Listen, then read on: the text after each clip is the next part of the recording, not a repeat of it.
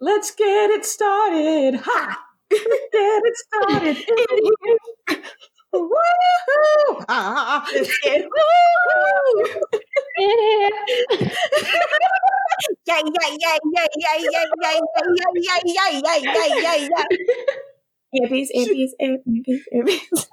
Ampies. Oh no, are we recording? Oh no! What? What an intro to the intro. You know me a little better now. Hello, Ampies. Welcome. It's the intro time, in case you couldn't tell. Oh, man. Jill, take the lead. What? Jill, we're giving it to you. You go now. I'm sobbing. I was just wiping my tears. Okay, I'll do it. Welcome to the Empire Diaries, the place that you logically come for all of your Black Eyed Peas covered needs. We do bar mitzvahs, bat mitzvahs, Quinceañeras. Absolutely, we do quinceañeras. Like any kind of like coming of age event, we will come and sing a version of "Let's Get It Started" for you. Virtual only. Yes, virtual only. Only let's get it started. Don't ask for Don't Fuck With My Heart because we won't be singing it. I won't do it. Won't do My Humps. Won't do Pump It. Won't do Where Is the Love. Non-negotiable. Just let's get it started. We definitely won't do I Got a Feeling, a terrible song. The title is wrong. Oh my God. When I did cotillion in high school, the local band that played was named Snake Eyes. And when I asked my escort if he'd be my escort, he had done it the year previously. And I was like, you know how it works. Will you just do it again? And he was like, yeah, of course. And he was like, will Snake Eyes be playing? And I was like, hell yeah, they will. And he was like, then obviously I'm there. And their most modern song they had in their repertoire was, of course, I've Got a Feeling, which you love to hear like a 50-year-old white man like rocking out on his little guitar that he's like playing up here, like right under his chin to sing to your family. So angry. It should not be G-O-T-T-A. There should be two different words. Why is it like that? I've never noticed that or thought about it before. Yeah, I've never. Why have you not? This is my papyrus situation, which is that is G-O-T-T-A and not the separation between got and Now that you've brought it to my attention, I'm obviously furious. But I had never noticed before because I guess, and this might shock you, I haven't thought a lot about the Black Eyed Peas song, I've Got a Feeling. My aunt loves that part where they're like, fill up my cup, mazel tov. She loves to yell mazel tov. little fun for everybody. Oh, yeah. Morgan, do you want to tell them what these episodes are about, or should we just keep talking Black Eyed Peas? And I would love to talk the Black Eyed Peas show sketch from SNL. I was trying to talk to Michael about that today because we were listening to a lot of Black Eyed Peas and we were just talking about it before we started recording, and that's why all of this happened in the first place. But I will tell our listeners about these episodes that we're going to be covering. This episode is going to cover episodes 13 and 14 of season 3 of the Vampire Diaries, Bringing Out the Dead and Dangerous Liaisons. In Bringing Out the Dead, Sheriff Forbes delivers disturbing news to Alaric and Elena about a recent murder weapon. That happens at the top of the episode. Like, it's a small point in the episode. I guess they felt that it was important. Caroline is heartbroken when she's unable to stop a tragedy. Then, in Dangerous Liaisons, Elena is invited to a formal ball at Klaus's mansion and discovers a horrifying and deadly plan. Who can she trust with her new information? Good questions. Sister. Never time, y'all. Is this a champagne episode? Mm-hmm. Hey, okay. Look at that. Memories coming back. There it is. And being like, yes, mother, I want to die. the pink champagne, and nobody is like, why is this like so pink? Yeah.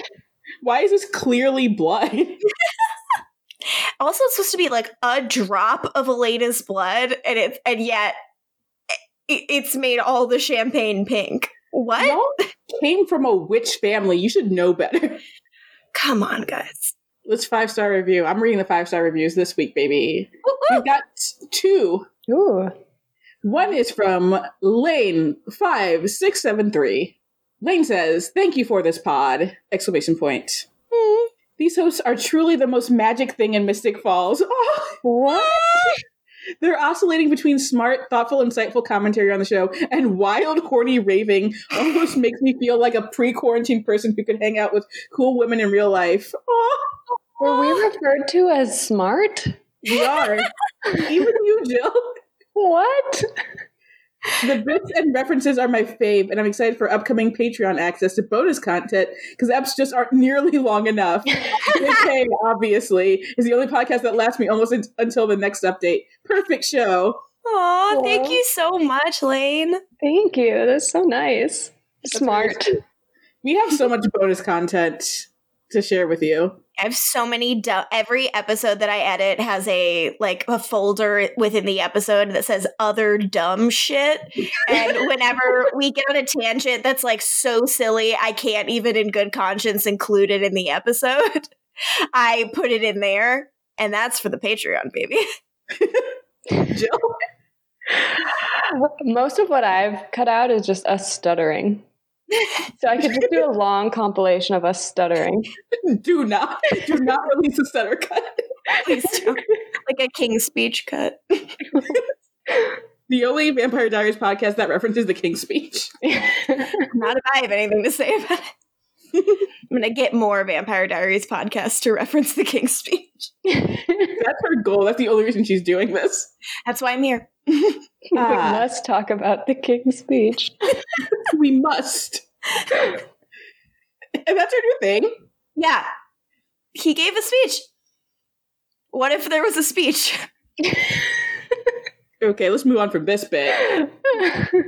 So, KRay27 says, "It's just a drop in the ocean, ... Hell yeah. Stunning. Never failing to keep embarrassing, I can't say embarrassingly, apparently, until just now. Let's try it again. Never failing to keep embarrassingly moving anthems from high school stuck in my head. This podcast is my perfect soundtrack while working or just driving in the car. It's so fun to listen to them fangirling about this terrific show while still being sure to tap into conversations that need to be had about problems in pop culture. Again, we're smart. Yay! And it's always a treat to listen to Jill become just as lost in the wonderfulness of TBD as Morgan and LaToya are. Aww. We're all waiting for class to hit that #1 spot in Jill's ranking. Thank you for being the highlight of my ears week. I was praying that this podcast and I might end up together. Oh, that's so nice. That's so lovely. Nice. Thank you, friend. Thank you, Ampy. Thank you so much. Just a drop in the ocean. My I voice can't is wait shot. to drop my playlist. Oh, when Jill drops her playlist of all the songs that we sing in season 4, it's over for you bitches. I've started re-listening to every episode we've posted so I can put every song that we've talked about or sang in this playlist. Oh my God. Jill, lately we've been getting a lot of additions to your fan club, and all of them are correct because you are doing this, and that is brave and beautiful work. There is nothing I'm more passionate about than a good playlist. Hell yeah. Will this be a good playlist? We'll find out. Look, it depends on your definition of good. Will it be a playlist I listen to a lot? Yes. It's not just every song we sing, it's every song we mention, apparently. Oh no. Or like go into detail, not just like a one line off. Mm-hmm. What am I trying to say? Whatever gets discussed. Yes, there you go. Of course. If I quote it, which is what I usually do, it's going in. Which I guess Black Eyed Peas is going to be going in too. Oh no. I have been assigned to read some of our emails. You can email us at theempirediariespod@gmail.com, and we will read some or all of your email on the show because we love hearing from you guys, and it's so much fun. So this is from our Ampy Anna. First of all, you guys are incredible. You are somehow getting me through quarantine and grad school, so thank you. Aw, thank you. The Vampire Diaries was something I loved in secret in high school. None of my friends watched it. You Bad three, friends. I know, yeah. What were your friends doing? You three are the cool friends I never had, and your enthusiasm for TVD has put the show in a new light and has recontextualized my love for it. Oh, yay! So this Ampy just got to 314 on her rewatch, which is perfect, given that that's what we're covering in this episode. And they say, and they have rediscovered that Klaus is a freaking horse girl. I know that it's wrong to want Claraline to happen, but then he drew her a picture of a horse, and now I'm all in forever. Jill, just know that there's a Claraline shipper on your side. I knew the risks, but I had to #Claraline. Anna's rewatching with I'm also rewatching with my boyfriend, and he likes Jeremy. Should I break up with him? LOL, JK, but for real. Lastly, I'm currently in a master's program for genetic counseling, so if any of y'all have any questions about how the werewolf gene is inherited, I'm your girl. Best wishes, Anna. Nice. Thank you, Anna. Any questions on vampire genes for Anna? None that I can think of. Werewolf genes. Werewolf genes. Why is the werewolf curse such a dick? Yeah.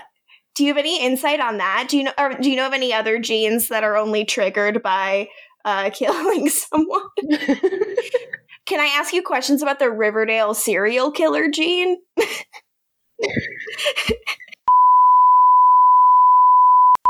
My sleep paralysis demon.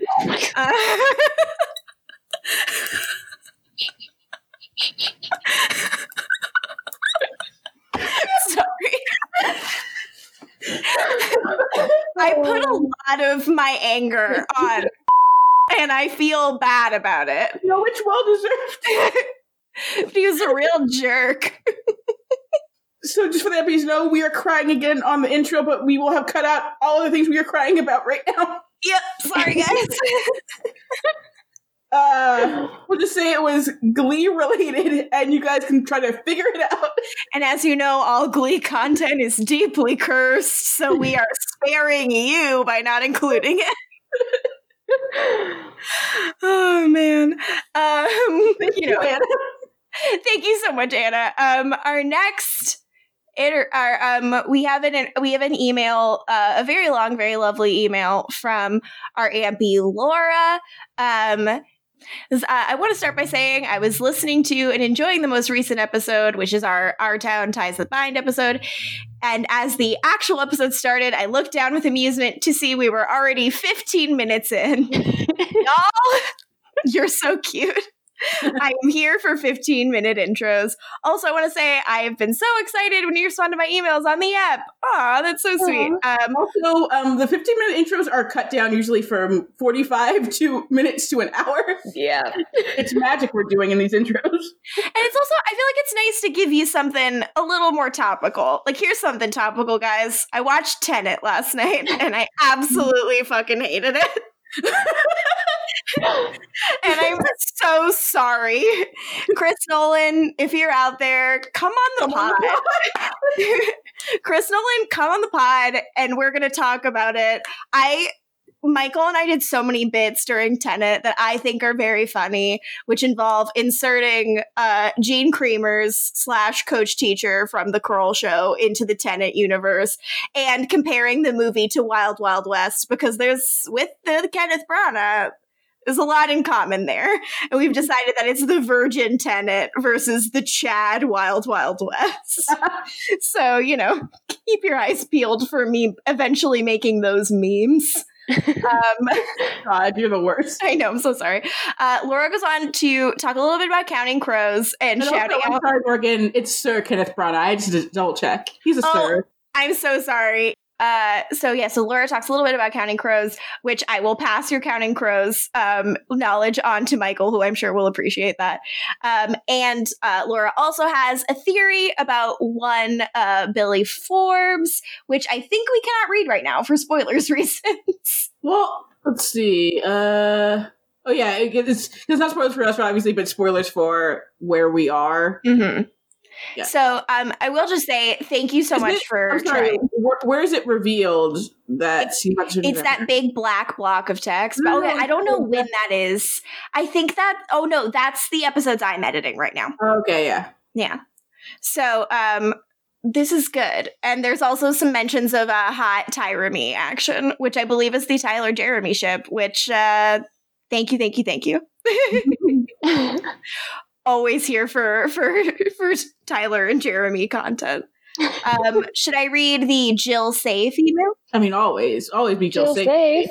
It says from our Ampy Kelly. It says, "Hey guys, I love the podcast. I recently watched TVD for the first time last year on the recommendation of one of my good friends, and have since rewatched and watched the spinoffs. I love to listen to the podcast while I work and obsessively refresh Spotify waiting for the new episode. I love the hot takes and love hearing all your reactions, and I'm constantly going, yes! I really appreciate your take on reconciling your love of the show with its flaws. Jill, you crack me up because I also have the head empty, no thoughts condition. Latoya, Yes. Please, OMG, I will never be mad about you bringing race into this. Never stop. Morgan, Caroline is the best vamp. No discussion, no notes. If the podcast were 5 hours long, I would still listen. Best, Kelly. Kelly, thank you. Keep saying that the podcast can be 5 hours long. Not like I feel like people we're joking when we're saying our recordings are very long. We are not kidding. We have some long ones. Yeah, season 4 is. We're gonna see what that looks like. I mean, it started. I think it started in season 3. The length of it all.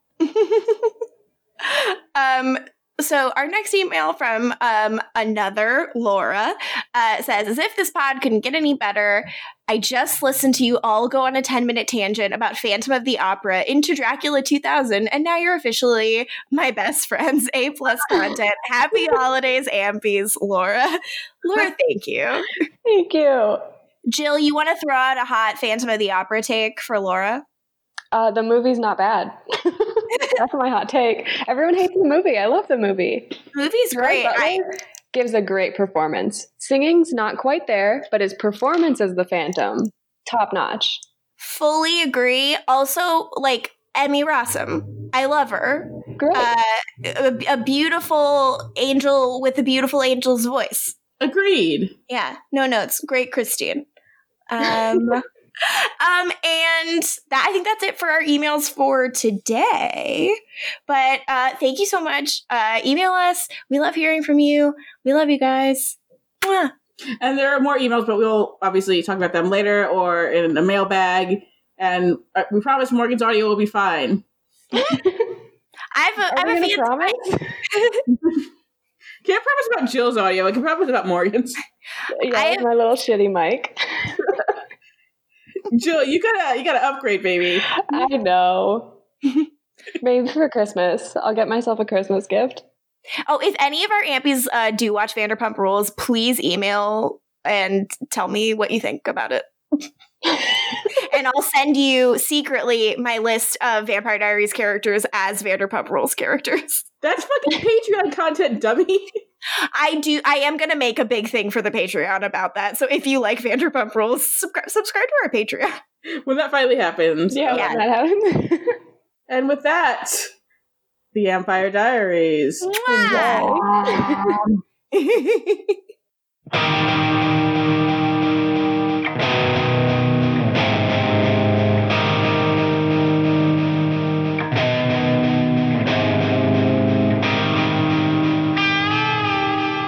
Hello, and welcome to the Vampire Diaries. We know the risks, but we had to podcast. I am one of your hosts, Latoya Ferguson. I'm Morgan Ludich. And I'm Jill Dayfield. And today, we are back from a long break that doesn't exist for you guys, but does for us, to talk about episodes 13 and 14 of season 3 of Vampire Diaries, Bringing Out the Dead and Dangerous Liaisons, a title we cannot spell. Absolutely cannot spell it. Anything that's like moderately French in its spelling, I can't do. Also, the first episode I know as Bros Before Hoes, not whatever you called it. Yeah, that title doesn't really. I would never know what episode it is with that title, but Bros Before Hoes, I know what episode it is. Exactly. Yeah, exactly. But speaking of the episodes, Jill, this was your first time watching them. How did you feel about them? As we've already discussed a bunch before recording this. Yeah, I tried to say as little as possible so that I could get your reactions fresh. But these were episodes, you know? They're a bit baffling. They are. Yeah. I mean, I really like them. I feel like I would like them more as standalones, like if I were fully familiar with the series. But because I'm coming into it new and the lead up to these just like didn't feel like it was there. But like if I were to go back and watch, I'd probably be like, yeah, this is fun. It definitely was a weird one to watch after a big break. Yeah. Oh, yes. Which is a good thing we have the P's always, our previously, to let us know what was going on. I needed those previously. I forgot that we left off with Elijah just coming back. Oh, yeah, we did. Completely forgot. God, it ruled, though. Klaus gave Elijah a little haircut when he's in the coffin. Very sweet of him. Did not do the same thing for his brother Finn. He did something for Cole. He was giving Cole product, apparently. But yeah. So, Morgan, do you at least remember your thoughts on the episodes, like when you originally watched them? Because we will talk about how you feel watching them now. I am trying to remember. I remember the ball, and I remember being very confused by all the Klaus and Caroline stuff. Because again, it seems like it's really accelerated. But I also remember enjoying seeing everyone in formal wear and seeing all the boys in tuxes and liking the love triangle stuff. But that's pretty much all I remember. You don't remember anything from Bros Before Hoes? I mean, now my memory is completely rewritten by the Bros Before Hoes narrative that we, I think, very successfully laid over the episode. But I can't really remember anything about it, no. But it's a dinner. I really liked the dinner. It was so fun. I wanted to join. Yeah, I definitely remember there being a dinner party. I didn't remember what episode this particular dinner party was because, of course, like the episode "The Dinner Party" is so near and dear to my heart. Yeah. So like every other dinner party is just like, well, I mean, it's nice, but it's not the dinner party. There's no Jenna. There's no Andy Starr. Not the titular dinner party. The titular dinner party near the titular falls. But yeah. So I remember that. I remembered how creepy the Rick being stabbed stuff was. I remember that. I remember hating Bill Forbes. Although I think now I can, as a grown adult, as opposed to like just someone in my early 20s, now I can better articulate why the Bill Forbes storyline does not work at all on any level, which is just disappointing, really. Yeah. And then for Dangerous Liaisons, I remember I'm Trey French, you guys. La piscine. Oh man. But yeah, I definitely remember Maddie Blue and Rebecca and that beauty right there, and just the oldest vampires. They love them some Maddie Blue. They really do. I can't forget what I remember the most from Bros Before Hoes, like before even rewatching it, which is gay pirate Finn, which is the height of his look, the height of his character. I believe that the term was actually coined by friend Nate Levy, but like we both bonded in our love of gay pirate Finn, and then it just immediately went away the next episode. And it's like, well, he was interesting for 30 seconds. Thanks to a wig. Why not like have him have a ponytail? Like it just feels like, why modernize them all so quickly? Like probably because the wig would have been very bad and they could not afford a good ponytail wig. But come on, guys, cast someone with long hair.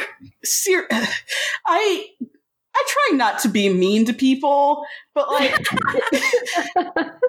the actor who plays Finn, Oh. he's I mean, I'm just going to be dunking on a couple of original actors in these episodes, unfortunately, because so Daniel and Joseph and Claire are great casting, and it was all kind of downhill from there. We had Michael Sebastian Roche, he was great, and then it was all kind of downhill from there. Yeah, I can't. I mean, I haven't seen these in a while, so maybe I will find new things that I like in all of these performances. But as of now, they're how I remembered them, which is just like a little bit generic. Like, I feel like Elijah and Rebecca and Klaus are so specific, and I don't know, like, what's the Angie one and the one who wants to die are not oh right, those two old tropes. I don't know, it is right now I'm not vibing with them, especially since we spent season 2 like saying, because it felt like they spent so much time trying to get the perfect actor for Klaus, which they did, and it's just like, and then you get Rebecca, and she's great. And it's not like they just cast, like Atlanta actors or something to play like the bonus Michelsons, So that's what really just gets me about it. Yeah, this is not, the ideal time to be asking, but like, had the three of them been in other, I'm sure they'd been in other stuff, but I'm wondering like what their resumes looked like at the time. So Alice Evans, who plays Esther, we already kind of went through that before, so like that is what it is. For Nathaniel Bozolic, who plays Cole, what had he done? Let me look. I'm just seeing some guest spots on shows, because he's Australian, so he was in an episode of Home and Away, because they all were. But I don't see anything specific that stands out to me that suggests that he would like. It would be the thing that they knew him from. Yeah, he was like he had a main role in an Australian drama called Out of the Blue, like 50 episodes, it says. And then I always forget Casper something is the one who plays Finn, right? Yes, Casper Zafer. Casper Zafer. Yeah, apparently he is British, and he's in a bunch of stuff I've not heard of. Yeah. I feel like I really don't get that one. Yeah, it's confusing. You could just say Nathaniel was like being added to the CW stable of boys, but like the Casper one I really do not get. Yeah, it's confusing. Like I mean, who knows? Maybe this is the time that it all changes for me. But as of now, I find Finn not appealing at all, and I find Cole not much higher on the list. Yeah, and there are other things we can say, but we can't say them yet, obviously. But why don't we jump into the episode? Well, actually, before we do, I want to ask Jill her thoughts on the bonus Michelsons, because now we can say Michelsons, by the way. Oh, thank God. I will say that TikTok did ruin the Michelson reveal. I already knew that was TikTok is just like spoiling away. Although it is kind of like just it's logic. It's better than them using the last name Smith. I also love the idea that Esther was like the first time they decided to call themselves Michelson. In theory, that's what it's suggesting. When Elijah was going by Elijah Smith before, even though that's like not the case. They were using Michelson all the time, besides that one time. Yes. He was trying to be under wraps. He was trying to be covert. It's because if they said it, then it's like there's no twist that Michael is the dad. That's why. Yeah, talk about the bonus Michelsons, the Bo-Mice.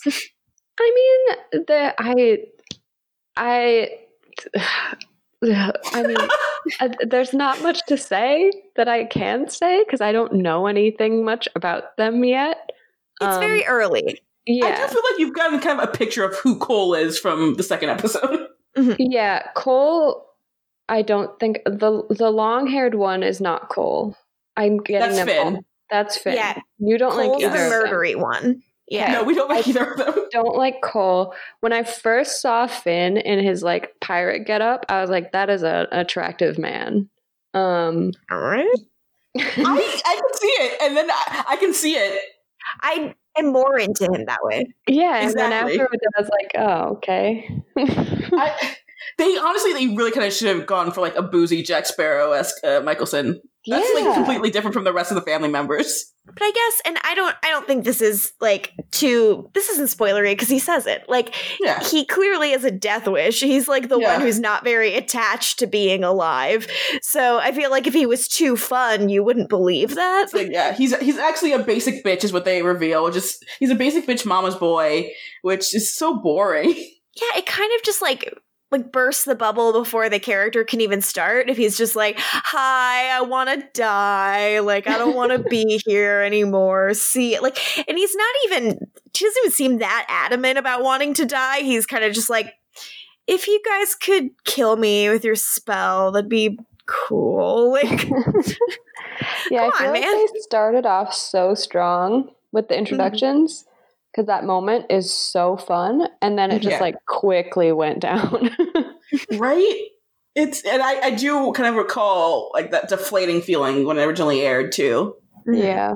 Obviously we'll get into this more in the episode, but I just love the fact that Finn was daggered for over 900 years. So like they did it immediately. He was just like, I hate this. And everyone was like, fine, we will basically kill you. They gave him what he wanted. And yet it is not enough for him.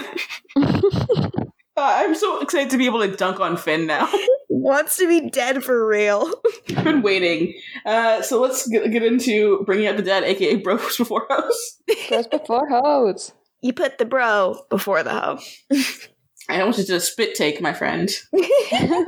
So we start, Elijah is still wiping the blood off his hand, the hybrid blood, with a white handkerchief because he's so fucking cool. And he's like, so Klaus, you seem surprised. I guess you did not undagger me.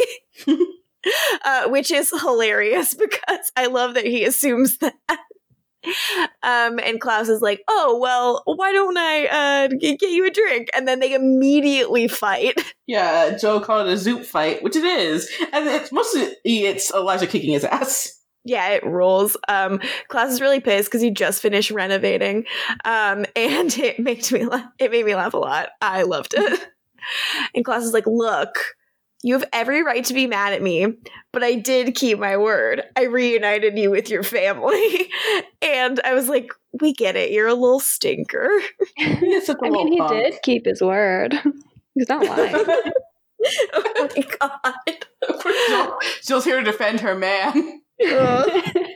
Dear God.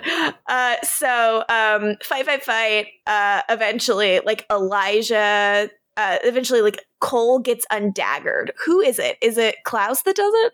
I think it is. Yeah, Klaus does it. Yeah, Klaus does it, and he's gonna stab Elijah, and Elijah's like, yeah, if you use that, then you'll have to deal with Cole, because, one dagger is gone.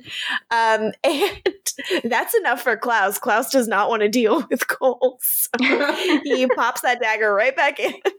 Good for him. And he's like, hey, big development. I killed our dad. And Elijah's like, oh shit. Then why did you not undagger all of us? Finn has been in this coffin for over 900 years. Cole's been here for over a century. And Klaus is like, oh, well, look no further than Stefan Salvatore. Yeah, it's Stefan's fault.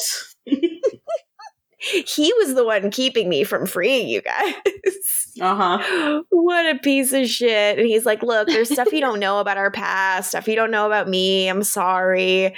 And I just want you to remember the oath of loyalty that you swore to me, always and forever. Help me destroy Stefan, and I promise our family will be whole again. Mm-hmm. And I think it's worth noting, he invokes always and forever, and it kind of does bring into perspective why Cole and Finn suck so hard. Always and forever is not between all of the Michelson siblings. It is specifically between Klaus, Elijah, and Rebecca. The rest of them can get bent, basically, as far as they're concerned. Yes, absolutely. In this moment, I am very much wondering why Elijah should in any way trust Klaus, but whatever. I am mad. We move on to the Gilbert house. Elaine and Alaric are waking up, and Alaric is really fucking hungover because last night he whiskey dialed Meredith at 2 a.m. Jesus, Rick. And Elaine is like, you didn't. And he's like, no, I very much did. Rick. And Elena says, oh, was she cool about it? And he says, well, as soon as these aspirin kick in and I remember the conversation, I'll let you know. Yikes. Wow. Our boy's a mess. So the doorbell rings, and it's Lizzie. Liz Forbes is here doing official Liz Forbes business. Mm-hmm. Yeah, she's got a murder weapon. And she's like, hey, so remember our medical examiner who is like stabbed in the middle of the night with a wooden stake? It's yours. And it has Elena's fingerprints on them. God, I can't believe Elena's a serial killer, you guys. It's a weird pivot for season 3, but I honestly think it's great, and Dobrev does a wonderful job with it. That is so bizarre, but that is the twist. And is this where they realize that it's from? Oh yeah, it's one of her parents' stakes. It's from the set at their lake house, which is a weird thing for Alaric to know, but whatever. I guess when they came back from the lake house, they brought all the weapons with and gave them to Alaric to like inventory, because that's what he does. He inventories and he plays with cave drawings. A man of many talents. So then we go to the woods and we have Damon walking and talking to Elena on the phone, and he's like, cool, so you're like a murderer. She's like, fuck off. Lizzie doesn't think that I did it. She's trying to figure out why someone used one of my family's weapons to kill a council member. And Damon implies that it's probably Meredith. And Alaric informs Damon that he is on speakerphone. And Damon's like, look, don't get defensive. I'm just saying the first suspect is usually the right one. Oh, Damon, what a great friend. Look, he liked Jenna, and I agree. So they're like, look, it doesn't make sense for it to be Meredith. Like, Brian was killed a bunch of time ago, like before Meredith was shown all of my weapons. So couldn't possibly be her. And Elena is siding with Alaric because she says she refuses to believe that his luck with women is that tragic. Oh. God, Elena's just killing all over the place. Grim. So Damon's like, okay, well, who else knows about all of your weapons? And Alaric says, who doesn't? He says, I have weapons everywhere. Here, the school, my loft, your car. Jesus, Alaric. He has weapons at the school. That's not good. Probably Stefan's locker, because Stefan's not using that. Well, yeah, he doesn't go to class. So Damon's like, well, no. So Damon asks who knows. Alaric says everybody. And Damon's like, well, it has to be Klaus then. Of course. Because he's in a blamey mood. And Elena is also in a blamey mood, but she thinks that it could be Stefan, like, trying to get under Klaus's skin. And, like, that night he was so crazy. He was capable of anything. And who knows? Because, like, this is an odd plot for the Vampire Diaries, because it's just, like, a murder subplot. Yeah, so how does she think it's to get under Klaus's skin? Does she think that it's Stefan trying to frame Klaus poorly? I think it's just, like, the idea that he was really chaotic that night, so he could have just been out of control. Mm-hmm. I don't know if it totally tracks. But anyways, the scene ends with Damo meeting an old friend for tea, and that friend is Elijah. Elijah, and that haircut. Dang, it's looking good. Damon calls him his favorite original, and I'm like, yeah, correct. Yeah. Remember, Joe, when you just thought, like, Elijah was like, whatever? Yeah, listen, I've been wrong about a lot of things. Elijah is one of those. He was not looking like a dweeb in this scene. Not at all. He looked real good. He really did. I am obsessed with the note that Damon left for Elijah in his jacket, which is, as he reads it aloud, Dear Elijah, let's get together, plot the destruction of your brother, XOXO. Gossip Girl himself. And Damon's like, so was I right to undagger you, or are we going to have a problem? And Elijah's like, look, I'm here. Let's talk. And Damon says, okay, I'll start with an easy question. Any idea what kind of Klaus-killing weapon could be magically sealed inside a mystery coffin? Just boy stuff. Boy stuff. So then we go to the cave, and we have our Abby, Stefan, and Bonnie scene. Stefan is being a jerk because that's his new deal. And he's hassling them for, he's like, hurry up and open the coffin that no one can open, which is unfair. Mm-hmm. How are they supposed to be able to do it? Yeah, he's been a real dick, but like the jig is up by the end of the episode. Although they're passed out, so they don't know that the jig is up. Yeah. So, it's I don't know. Then Abby's like, hey, I've told you I don't have any powers. Like, I can't. If you're asking me to use magic to open this, I have none. But dude, you also said you would help. Yeah. But Stefan's like, whatever, I don't believe you. Klaus is going to call his hybrids to find the coffin and kill all of us, so fucking figure it out. Which is rude. He's a rude man. Yeah, he's a very rude man. There to visit is Elena. And she's like, hey, did you kill the medical examiner? And Stefan's like, why the fuck would I do that? And she's like, I don't know, because you're fucking mean now. And he's like, ugh, believe what you want to believe. And she's like, I don't want to believe any of it. Like, they're very angsty. And Stefan's like, throws it back in her face and is like, did you ask Damon if he killed anybody lately? And like, he leaves in a huff. Calm down. I'm going to advise a lot of people to calm down in this app. Okay. Everyone's so angsty. That's what they do. It's true. So then we go on over to Mystic Falls Hospital, and we have a Caroline and Meredith Fell scene. Everyone's two favorite characters together at last. Finally. Well, it is weird if you consider that, like, Meredith Fell, like, existed in the Vampire Diaries books and Caroline, like, took her spot. I was thinking about that. But yeah, it's a scene. Like, Caroline's like, hey, thanks for saving my dad. And Meredith's like, could you get him to be a little more grateful? Because he's really mad about the whole vampire blood thing. And Caroline's like, I don't know. He's set in his ways. He's spent his whole life hating vampires. So maybe you should, like, not use that without people's consent. She does not say that, but she would be well within her rights to say it. But also, I can't quite remember, but isn't this like also the case of like Tori being in scenes with like pretty much everyone in the cast besides Paul? Yep. I think that's part of why it's so weird. It's like, I guess we have a Caroline Meredith scene. It's like, well, she's not gonna like have a scene with her real life husband. Couldn't allow that. So basically, Caroline's like, well, I'm here to pick my dad up. And Meredith's like, okay, that's weird. We discharged him already. But she does also reveal that she knows Caroline is a vampire. And she's like, it must be hard for you with your dad hating the one thing you can't change about yourself. And I'm like, no. I can't change. Like, we are not going back there. We never left there, Morgan. Like, I was like, you know what? If Caroline could have kissed a bunch of girls, then you could have done this story.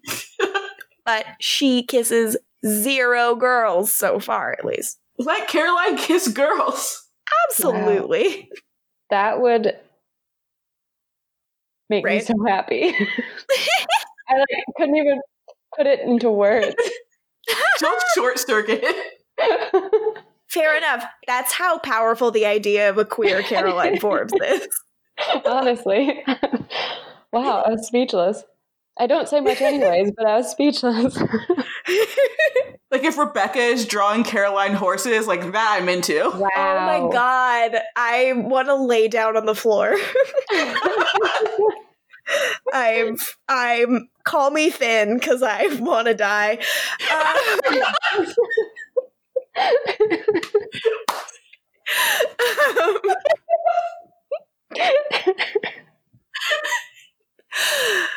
Whoops. Oh, wow. Anyways. Graceful segue. So then we move into Caroline and Elena are walking, but suddenly they're being filmed from a spooky POV. Yeah, there's a spooky POV. And also, Caroline, she went to go check on her dad, but also she was just spying for Elena, just because Elena wanted to make sure that Rick really doesn't have such bad taste in women. Yeah, Caroline's like, I think it's really sweet of you to make sure Alaric's not dating a total psycho. And Elena's like, well, he's my family. I have to look out for him. And all of us were like, family. Yeah, it's our family. I love it. I love it so much. So Caroline calls her dad, but then can weirdly hear his phone ringing with her, super special vampire hearing. So it turns out he is in this like medical supply closet, stabbed a bunch, and with his throat fully slit, which is not good. If you guys want my medical opinion. So Caroline freaks out and she's like, oh my God, like, no, like, don't be dead. She pulls the knife out and Elena realizes that there's blood on the knife and she's like, oh shit, he has vampire blood in his system, like, because of Meredith not being a good doctor. And Caroline's like, wait, what the fuck? I realized that at the same time as she did. I was like, oh my God, wait a minute. Well, I think Elena first realized, oh, that's one of Rick's knives. Whoops. And then she's like, oh yeah, the blood. And I love how upset you are with Meredith Bell's doctoring skills. Or I'm thinking, this is how you should be a doctor in Mystic Falls. Part of me is like, 100%, you should always do this. But another part of me is like, would I give the guy who doesn't like vampires the vampire blood? No. Also, like, I don't know, it's just messing with life and death never seems smart. And I feel like this would be an interesting thing to like dig into and really talk about. And instead, she just kind of remains this like manic pixie death doctor. I mean, here's the thing to have to understand, Morgan. She is a Fell, which means she was destined to do the news. And she said, no, thank you. I will be a doctor. But then it turned out she wasn't good enough to be a doctor, only good enough to do the news. So she had to find a way to be the good doctor. And vampire blood was the way. Fair enough. You're right. I should have considered all of this. You should have considered the news, Morgan. I just wish she'd used vampire blood to be a good newswoman. She never would have been able to like fill Andy Starr's shoes, so no one ever could. R.I.P. baby girl. Oh, I miss her. So then we go back on over to the cave, and Bonnie and Abby are working to get it open, or at least Bonnie is, and she is not impressed with Abby. Yeah, Bonnie basically like, that don't impress me much. Shouldn't I explain? That don't impress me much. I would have liked this scene more if it was just Cat Graham singing "That Don't Impress Me Much." That don't impress me much. Oh my God. The ideas in this episode. Unmatched. This episode's mine. Because it's not us, it's the episode. It's bigger than us. So, yeah, like they're trying to get into the coffin, and they're looking at this grimoire, and they notice like a page that's torn out, and Abby's like, oh, well, that's the spell I used to seal Michael in the tomb. I burned it to try to get it out of my head, but that didn't work. What? What does that mean?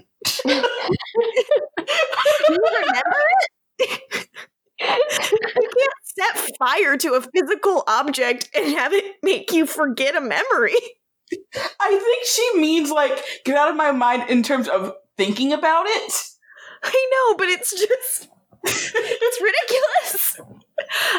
But they see a little doodle in the corner of the book, and it is a blood knot, meaning it's a spell that you need 2 different generations to accomplish. Like, you need a bloodline. She describes it as 2 keys to a safety deposit box, kind of precaution. And Bonnie's like, okay, so by unbinding it, we can reverse the spell and unseal the coffin if we do it together. And that is the conclusion that they reach. Mm-hmm. How do you guys feel about this? The Bonnie and Abby dynamic? Well, as you just pointed out the part, like, well, that's not how memories work. Flipping the page again. this is all a mess. Mm-hmm. Season 3 is a mess. And it's like the highs are very high, but the lows are just like, what are we doing? Yeah, I got to admit, like I the highs are among my favorite thing the show ever does, so I have a very soft spot for this season, but it feels like with both Bonnie's mom and Caroline's dad, they're trying to kind of like give both of these characters a little more depth by giving them family members, but both of them feel like kind of half-assed. Like the coloring for why they're such shitty parents, it doesn't work. It's just like I'm poking holes in everything about why they're such bad parents. Whereas I understand why, Isabel and John Gilbert were such bad parents. Because it's a lot of like telling rather than showing, like where it's like we're just taking everybody's word for what previous dynamics were like and how everything works now, and everyone's just kind of appearing out of the blue. And they tell us that Caroline used to be really close to her father, but we never get a sense of that closeness ever. We have no understanding of what their relationship was like before this happened. Obviously, with Bonnie and her mom, that's different because, there basically wasn't a dynamic to return to. But I don't know. I just wish they'd shaded in her life more, or why she wants to help, why she left in the first place. Like all of this stuff, it just doesn't quite feel there, Yeah. Jill, what do you think? It's not working for me. What works less for you, Abby and Bonnie or Caroline and Bill? Oh, God. I mean, I feel like Abby and Bonnie, it's like there's just no feeling, as opposed to Caroline and Bill, and you just get angry over how bad it is. Yeah. I mean, the whole Abby and Bonnie moment, it just, granted, I don't know if this is a relationship that someone has with their mom, if it's a good portrayal of that, but just like holding on to the like, I don't know how to like make amends for it. And it's just like, we get it. We had like how many episodes with that? How many scenes saying that? Like, just do what she's asking you to do. We don't have to sit and be like, have Bonnie say, this is what you need to do. She should just be doing it. And that's just kind of where I was sitting in that scene. With Caroline and Bill, yeah, I just kind of don't like him. Yeah, I say that I feel like the Bonnie and her mom like dynamic, like at least since she's back in her life after being very absent, it at least makes sense that Bonnie's angry, and like the conflict. I guess it's a valid like next step. They're trying to do this, but her mom hasn't figured out how to use magic, how to be of help to her daughter, even though she agreed to do it. But it just feels like Abby as a character has like no perspective on this. Like she feels like she has no moment before, no history. Like as if she just started existing the second we met her, Yeah. Like her backstory does not feel very real or lived in. Yeah, and good way of putting it. I kind of wonder why, like, I don't have a sense of how she feels about it, which at least with Caroline's dad, I'm very clear on his perspective, even if I think it's dumb. So I think sometimes those scenes can be a little bit more successful because at least I know what they're fighting about.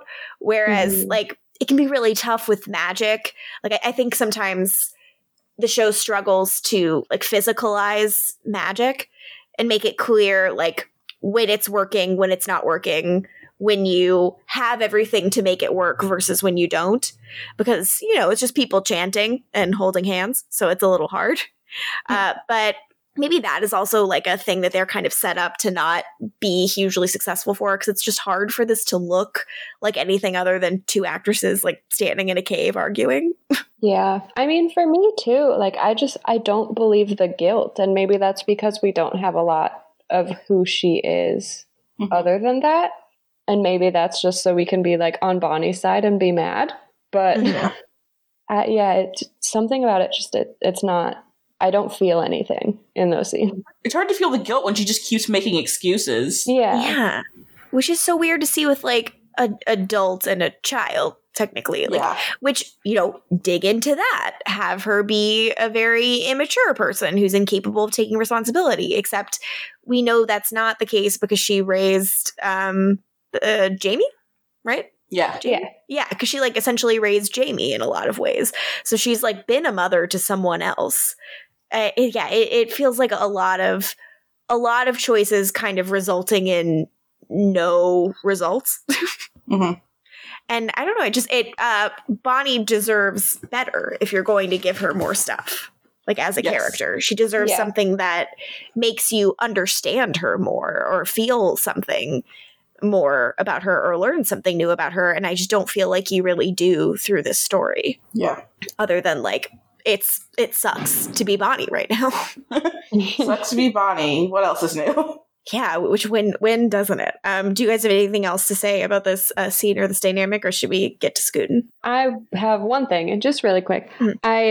Even though, like, it's obviously not working for all of us, that doesn't discredit their performances, because I think they're doing really well for what they're given. Yes, that you are absolutely right to say that. Like, they are both really trying to ground it, and you believe that they care and that they're struggling, but it's hard to make it fit with your conception of, like, the characters in the show and stuff. Yeah, exactly. I just wanted to say that too. Put that out there. Very correct. Yeah, it's definitely a writing issue. And I'd say that's also the case for Bill and Caroline. Although I don't know if I really like Jack Coleman's delivery of a lot of the shitty lines he has to say as Bill. Yeah, who knows? Yeah. That's being human. There is a rough. To be fair, sometimes it can be hard to, like, get that line and know how to deliver it without it coming across. Like, sometimes you do want to say that thing. I don't know. I remember one of my in listening to every Buffy DVD commentary, because I'm a loser, there was talk of the, like, big, like, Willow and Oz scene where they're having their big dramatic season 4 kind of parting of ways. And Willow says this thing that's, like, so heartbreaking, where she just says, "Don't you love me?" And it's, like, very big and huge. And whoever had written the original draft, like, didn't have it in there. Like, she said a much subtler, smaller thing.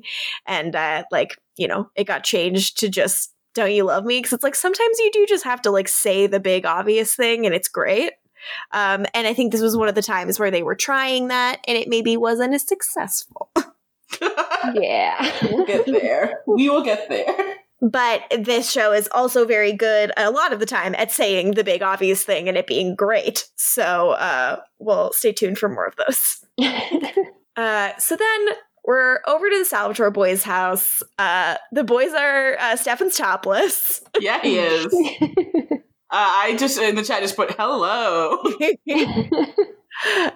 And we're getting dressed because we're going to meet with the original boys. This is definitely one of those scenes where I don't know what happened, because abs and because they just kind of are fighting. Like, I guess isn't the deal that just, like, Stefan doesn't want to make a deal with Klaus at all, and Damon's like, well, shouldn't we just hear the possibilities? Mm-hmm. Yeah, it's about that, and I guess Stefan doesn't trust Elijah, you know, after Elijah screwed him at the end of season 2. Fair enough. True. Yeah, after Stefan was, like, wrong all of season 2 about not trusting Elijah until the end, and now he can like lord it over them. Pretty cool. So yeah, then they also get really mad about the kiss because it comes back up. Also, I have to look this up real quick. How many times do they say dick in this episode? Only 2, surprisingly. That is surprising. It felt like more. But yeah, Damon's like, if this is about me kissing Elena, just remember, if it wasn't for Klaus, you would have never become such a dick, and that kiss would never have happened. Good God. Jeez. Rude. So then, back to the hospital. Caroline is with her dad, and they're in a hospital room, and they're kind of checking out his wound, and it seems like it's healed, but he is hungry, which means he is in transition. Yeah, I hate his performance here, too. The choice for, I guess, Bill to, like, be very clinical about his transition, I just... nothing about the Bill character works for me at all, honestly. And I was hoping on rewatch maybe I'd find something I can enjoy with it, but no, I hate literally everything about it. It's because it's like we don't know. I really do think it is that we don't have the sense of what he was like before, or like who the guy Caroline knew to be her dad was. You know, because he wasn't always vampire hunting. He was a dude. Are you sure? We don't know. I assume. So, Caroline's like, well, maybe Dr. Fell can give you something. And Bill's like, she's done enough. Fuck that. They ask if he saw the person that attacked him. And he's like, no, I didn't see anything. I tried to sneak out the back and someone came up from behind me. And Caroline's like, well, don't worry. We'll figure it out. But in the meantime, we need to get you some blood. And he's like, oh, I'm not doing that. I get how it works, but I'm gonna die. He wants the D. He truly wants the D. And not just because he's gay. Hard G. Good God. It's not perfect. So then we're back to the Gilberts, and we have this Elena and Alaric scene, and they're checking all of their weapons. And, Elena hands over the knife that was used to kill Bill, and Alaric's like, yeah, 100%, it's Kill ours. Kill Bill. Kill Bill sirens intensify.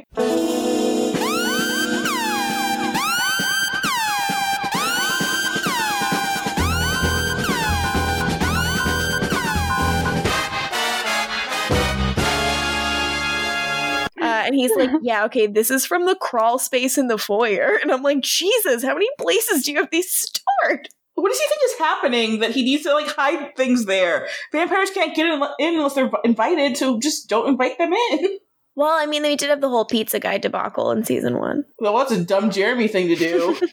Yeah, now he's gone. He's in Denver. He can't hurt us anymore.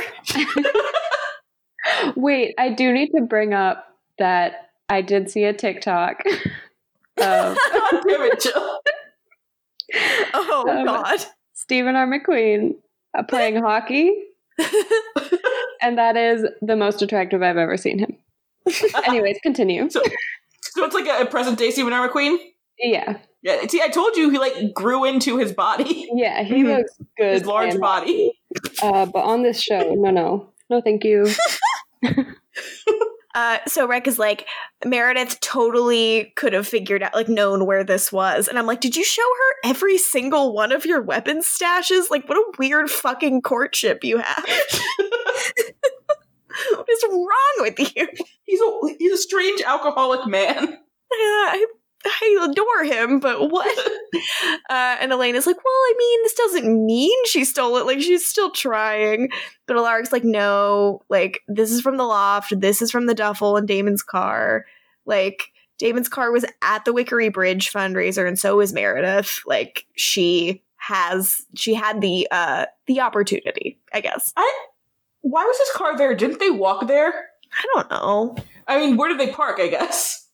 I guess how far was that Founders Hall?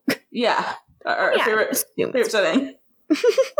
I assume it's far enough to drive. Okay, I guess so. Because they were walking for a while, and they're just like, oh, they just walk up and there they are. But I guess they drove there, parked, and then they walked, so. Mm-hmm. There must be a parking lot that's far away so that it looks pretty. Show me Mystic Falls geography, you bastards. We'll get you a town map when I can. So Elena's like, look, she was trying to save Bill Forbes. Why would she turn around and kill him? And Alaric's like, I don't fucking know, but we can't ignore all of these facts.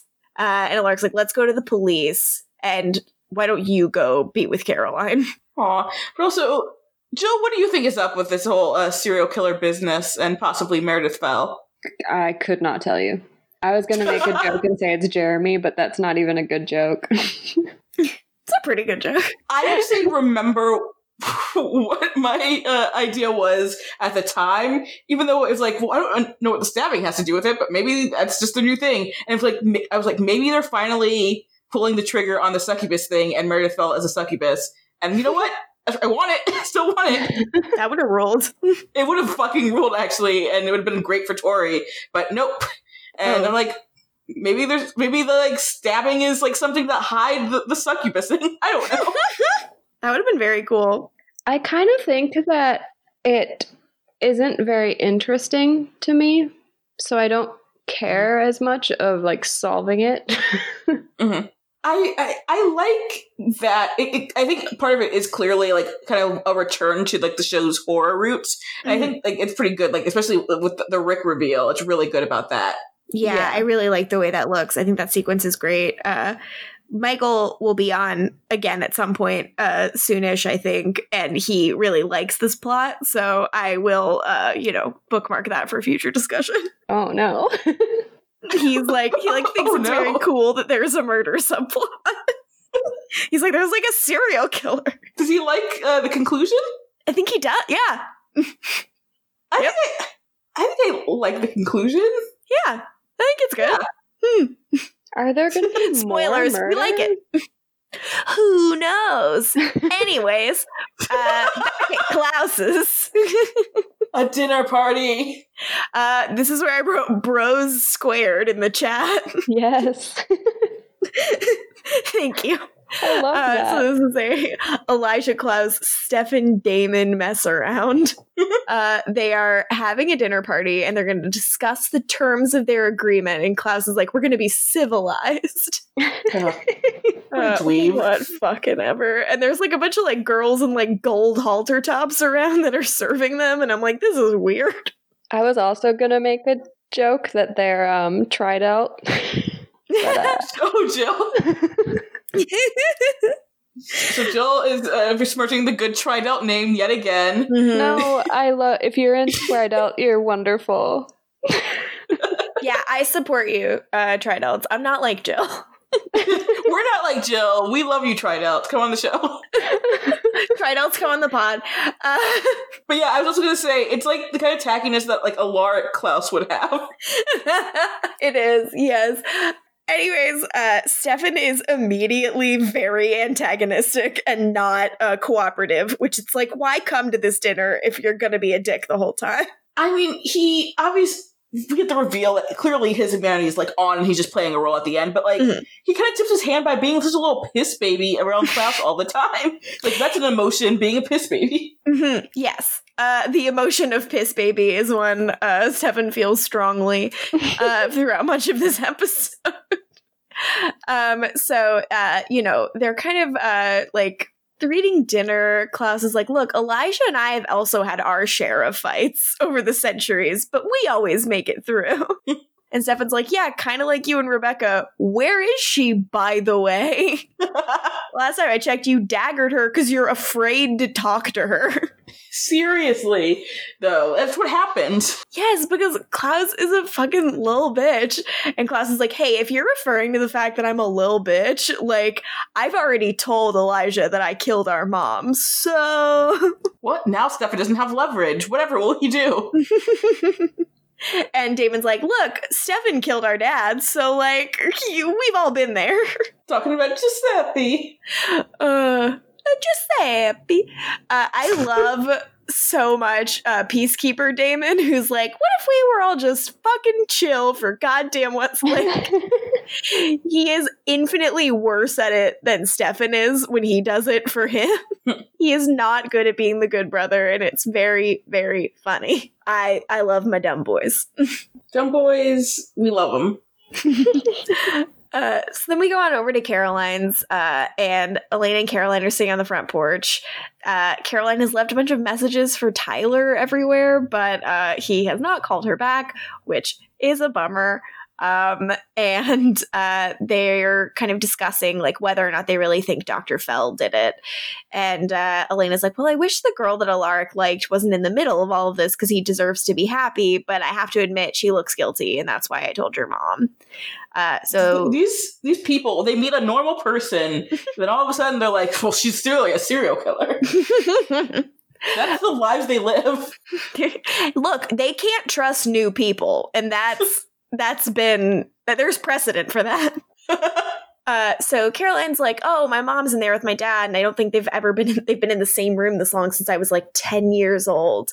And then she has this very dark thought, which is she's concerned that Tyler did it, like under Klaus's orders. And Elena's like, no, that didn't happen.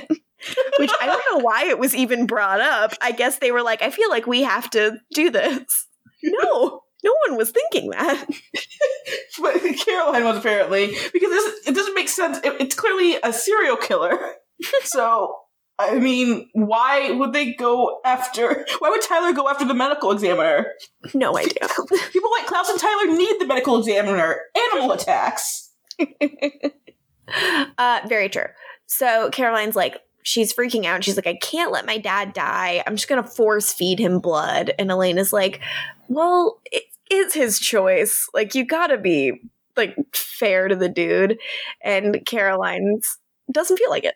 So with that, and then, like, the earlier line about, Alaric being a family, I guess, the episode doesn't dwell on it, but I guess Elena's kind of thinking about Jeremy and how, she kind of ruined his life in her mind. Mm-hmm.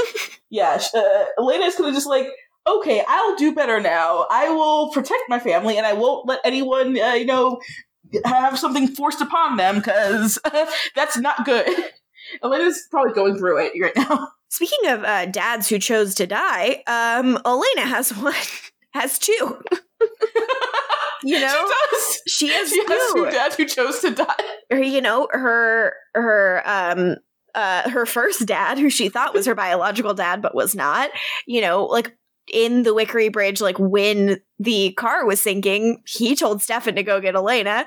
And then secondly, John died to save her life. So she is very used to dads choosing to die. And, she's right. It's their choice, I guess. So they have this kind of like emotional conversation about like the difficulties of losing fathers. And this is also a scene that I wished there was more time for to like dig into, because there is a certain amount of interest to the idea that like this is the one night that like Caroline just has to wait for her dad to die. Like that's a very dramatically heavy and interesting thing you can do because of the show and kind of sit in it.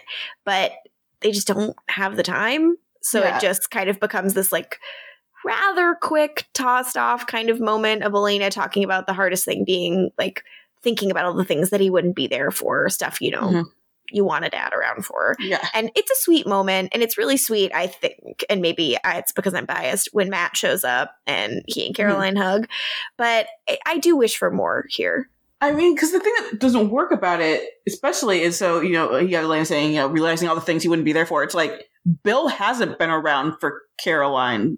Like, he's already missing things as a living person. Him being dead is not going to change that at all. And it doesn't change the show in any way. And it's hard to play deaths where it doesn't matter to, where it only, like, where it's not going to change the show at all. Yeah. So, I don't know. Because ultimately, Bill only exists, like when you really think about it, to help Tyler figure out how to break the sire bond. That's it.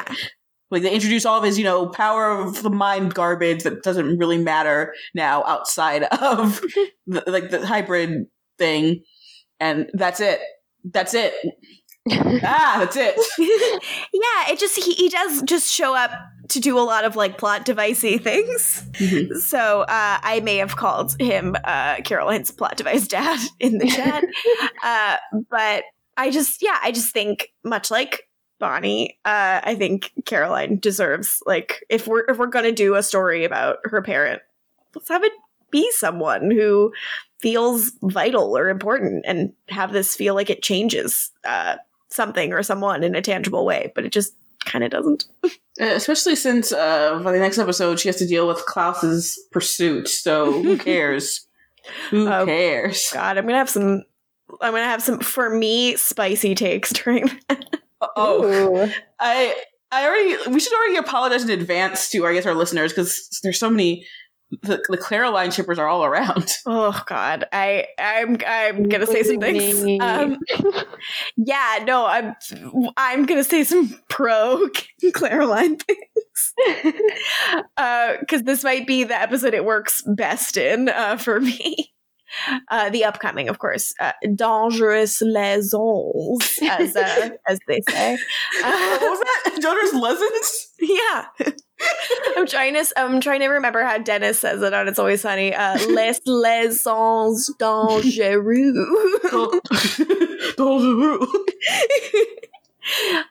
Yeah, I'm the Dennis of our podcast. So now I'm going to demonstrate my value and tell you what happens in this next scene with Bros Squared. They start to bring up Elena, and the vibe gets even more fucked. And Stefan's like, I don't know where she is. Why don't you ask Damon? Ooh. Yeah, Jill wrote in the chat, I like when Klaus growls and when Steve whispers threats. Yeah, so good. So basically, Klaus is like, oh yeah, Elijah, you've missed stuff. Like, I wish that Elijah would then have run down, that it would have been run down for Elijah all of the things in the love triangle that he missed. Like, they went on the porch. Yeah, the porch where he kissed her, but, like, it wasn't her, it was Catherine. And they kissed on the porch for real this time. And Elijah being like, they didn't.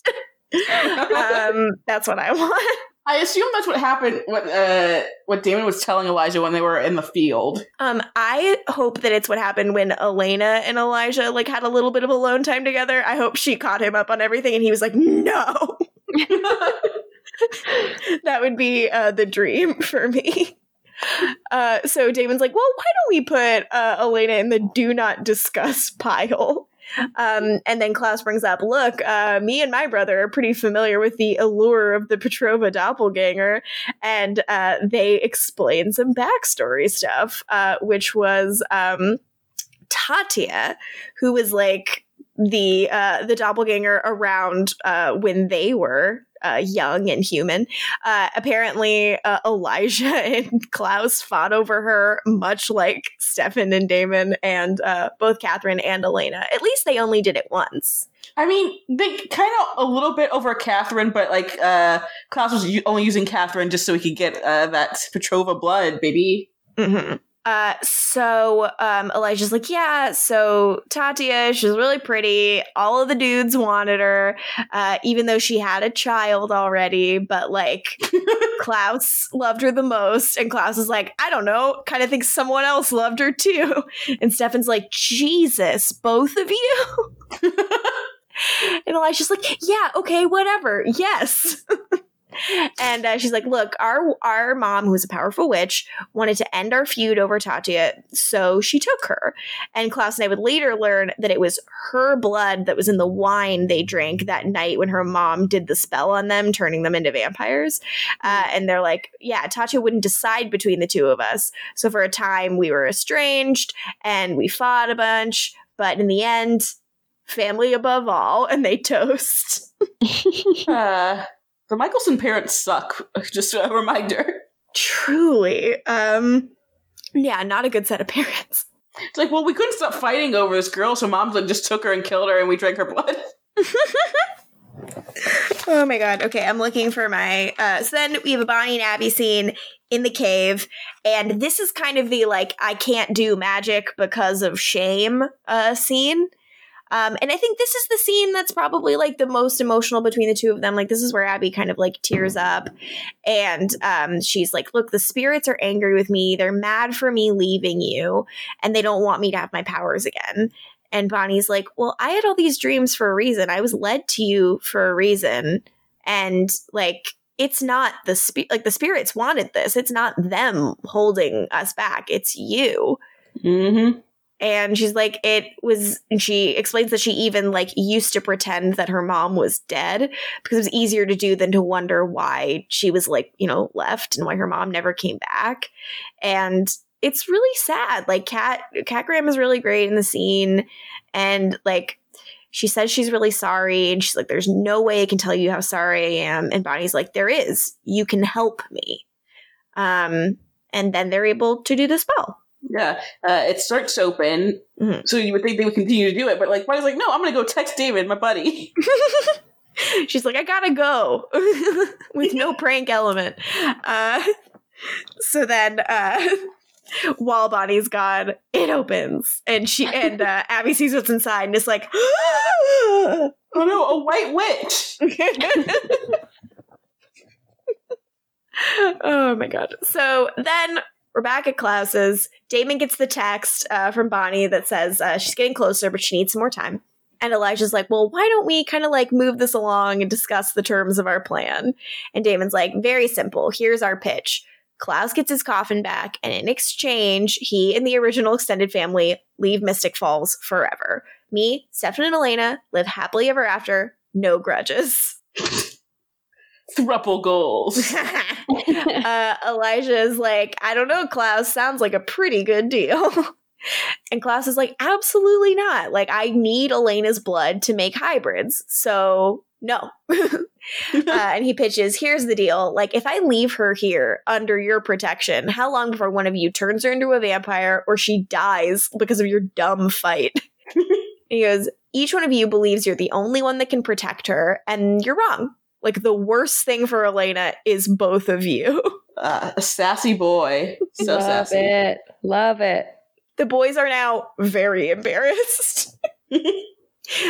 Damon leaves. Elijah goes after Damon. And Klaus decides to taunt Stefan further by drinking one of the girls in a gold halter top and trying to get Stefan to join him. So then we move back on over to the Gilberts. Matt is walking Elena home. Sweet of him. Good boy. And he's like, this must be really hard for you. It must be bringing up a lot. And Elena's like, yeah, I mean, none of us have a great life. And Matt's like, yeah, it's this town. It's messed up. He says, none of us should have to live this way. And Matt, you have it the worst. Matt! Based on real world things. Matt! How can I save Matt? So then they walk in the house together, and Elena tries to turn on the lights, but the electricity's out. So then we have this really fun, like, kind of like horror sequence where they like creep through the house with all the lights out, and Elena gets flashlights, and they're searching for candles, but then they find this huge fucking puddle of blood. Puddle of Blood, my favorite band. So then they basically follow all of this blood and bloody handprints and all this shit, like, out of the kitchen, up the stairs, and finally we find at the end of the trail Alaric laying in the doorway, like, with a knife through his belly. And it's fucking scary. I think this is so great. Yeah, I'm surprised that this wasn't credited to Kevin Williamson because it's so much blood. It's like you're watching a fucking Scream movie, the amount of blood there is. Honestly, I love it. I don't know how he's able to live with having lost all that blood and then somehow getting upstairs, but it's awesome. Yeah, I mean, good for him. So Elena's trying to pull the knife out, and Matt's like, no, leave that the fuck in. I'm calling 911. And Elena's like, who did this? Alaric doesn't know. So it's the same thing as with Bill. But yeah, also, like, these children are dumb. Why do they keep yanking knives out? Like, why did Caroline yank the knife out of her dad? Why is Elena like, Alaric, let me yank this knife out? Like, that's more blood, people. To be fair to them, it's probably not nice to see someone stabbed. And your brain must go like, knife not supposed to be there. Take knife away. To be fair, though, by this point, they should know better. They'd be pulling out knives. Yeah, at this point, they should know better. You're absolutely right. Yeah, it's not like a first season situation. They've seen a lot of death. Yeah. Yeah, these kids are old pros now. So speaking of, Alaric's like, hey, Elena, you gotta kill me. And she's like, excuse me? And Elena's like, fuck. And he's like, Matt, hang up the phone. He's right. Like, he needs, for the ring to work, he needs to have died a supernatural death. And we don't know if the person who stabbed him was supernatural, but I am. Like, Matt's like, hey, what if we didn't do this? And Elena does it.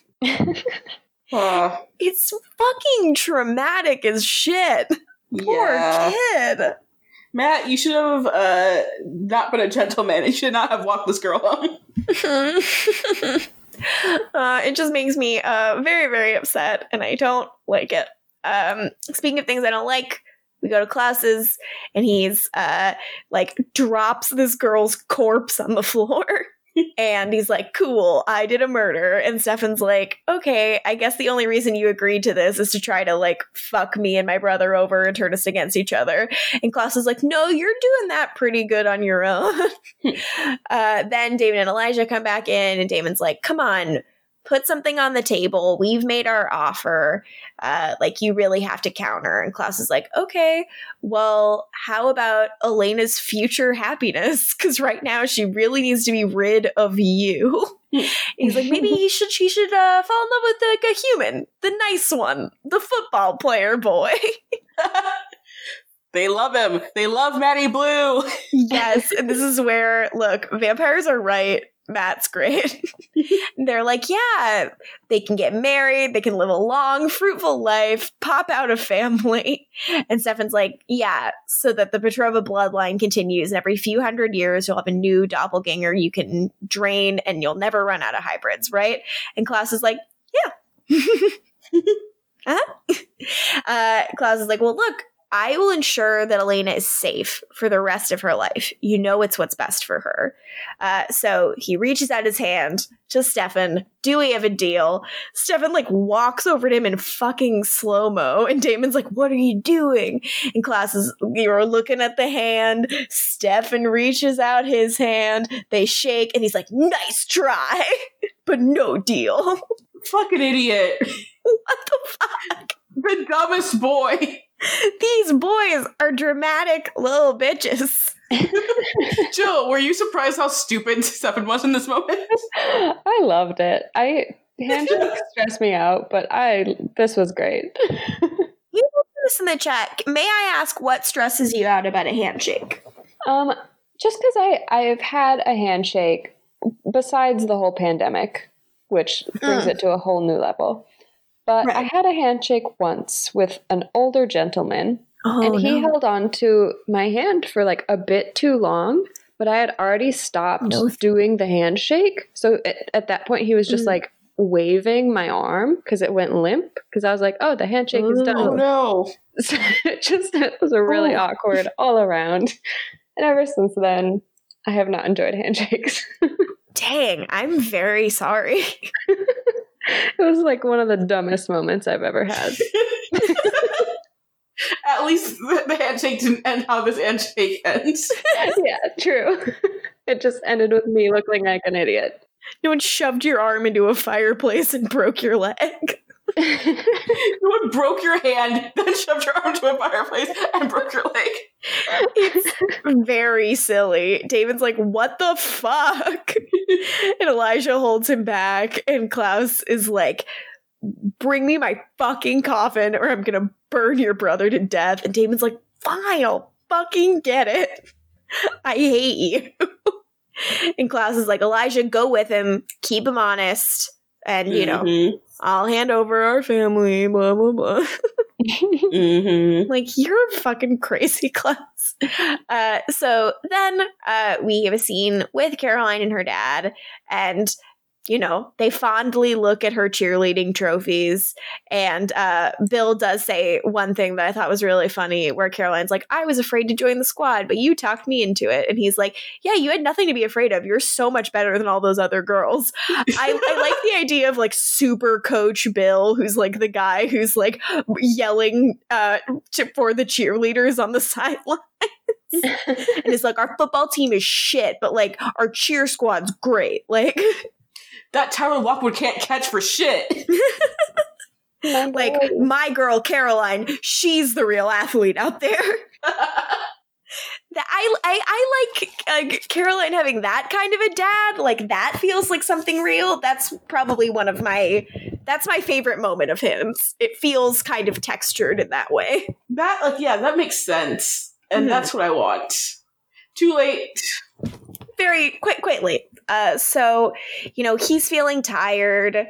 She offers to call his ex-boyfriend, Steven, who Jill was surprised to learn his name's Steven. Horrible name choice. Oh my God. And Bill's like, no, we haven't spoken in a while. Just call him when it's over and the dust is settled. I love to tell my daughter to call my ex-boyfriend and tell him I died whenever she thinks is appropriate. And Caroline's like, look, I know you made your choice, but you could change your mind. She's like, you're really strong. You can handle being a vampire. And he's like, no, my strengths and my beliefs. Becoming a vampire is wrong. You're not supposed to cheat death. Please respect what I believe. And Caroline gets really upset. And she's like, how can you hate who I am this much? And he goes, no, I don't hate you. I love you. And I said, oh, this is when I said that I should have said this instead. So pretend that I just said this to Caroline. Oh, no, sweetheart. I don't hate you. I love you. You're strong. You're beautiful. You're good. And even after everything that's happened to you, you're exactly who your mother and I hoped you'd grow up to be. Look. I can't change. Even if I try. So Caroline, begs him to stay and not to leave. But he just hugs her and is like, look, parents aren't supposed to outlive their children. It's fine. And he kisses the top of her head as she cries. And Liz is there and she's crying. He says, this is life. This is what it means to be human. No. This is some life itself BS. We're laying it on a bit thick. Might have been ill-advised. Morgan, you've seen the feature film Life Itself, right? Oh, I've found a lot in my life that the most unreliable narrator is Life Itself. So if I tell you that, can you even believe it? That I've seen it? God, what an awful movie that hates women so much. That movie hates women. Jill, have you seen it? No.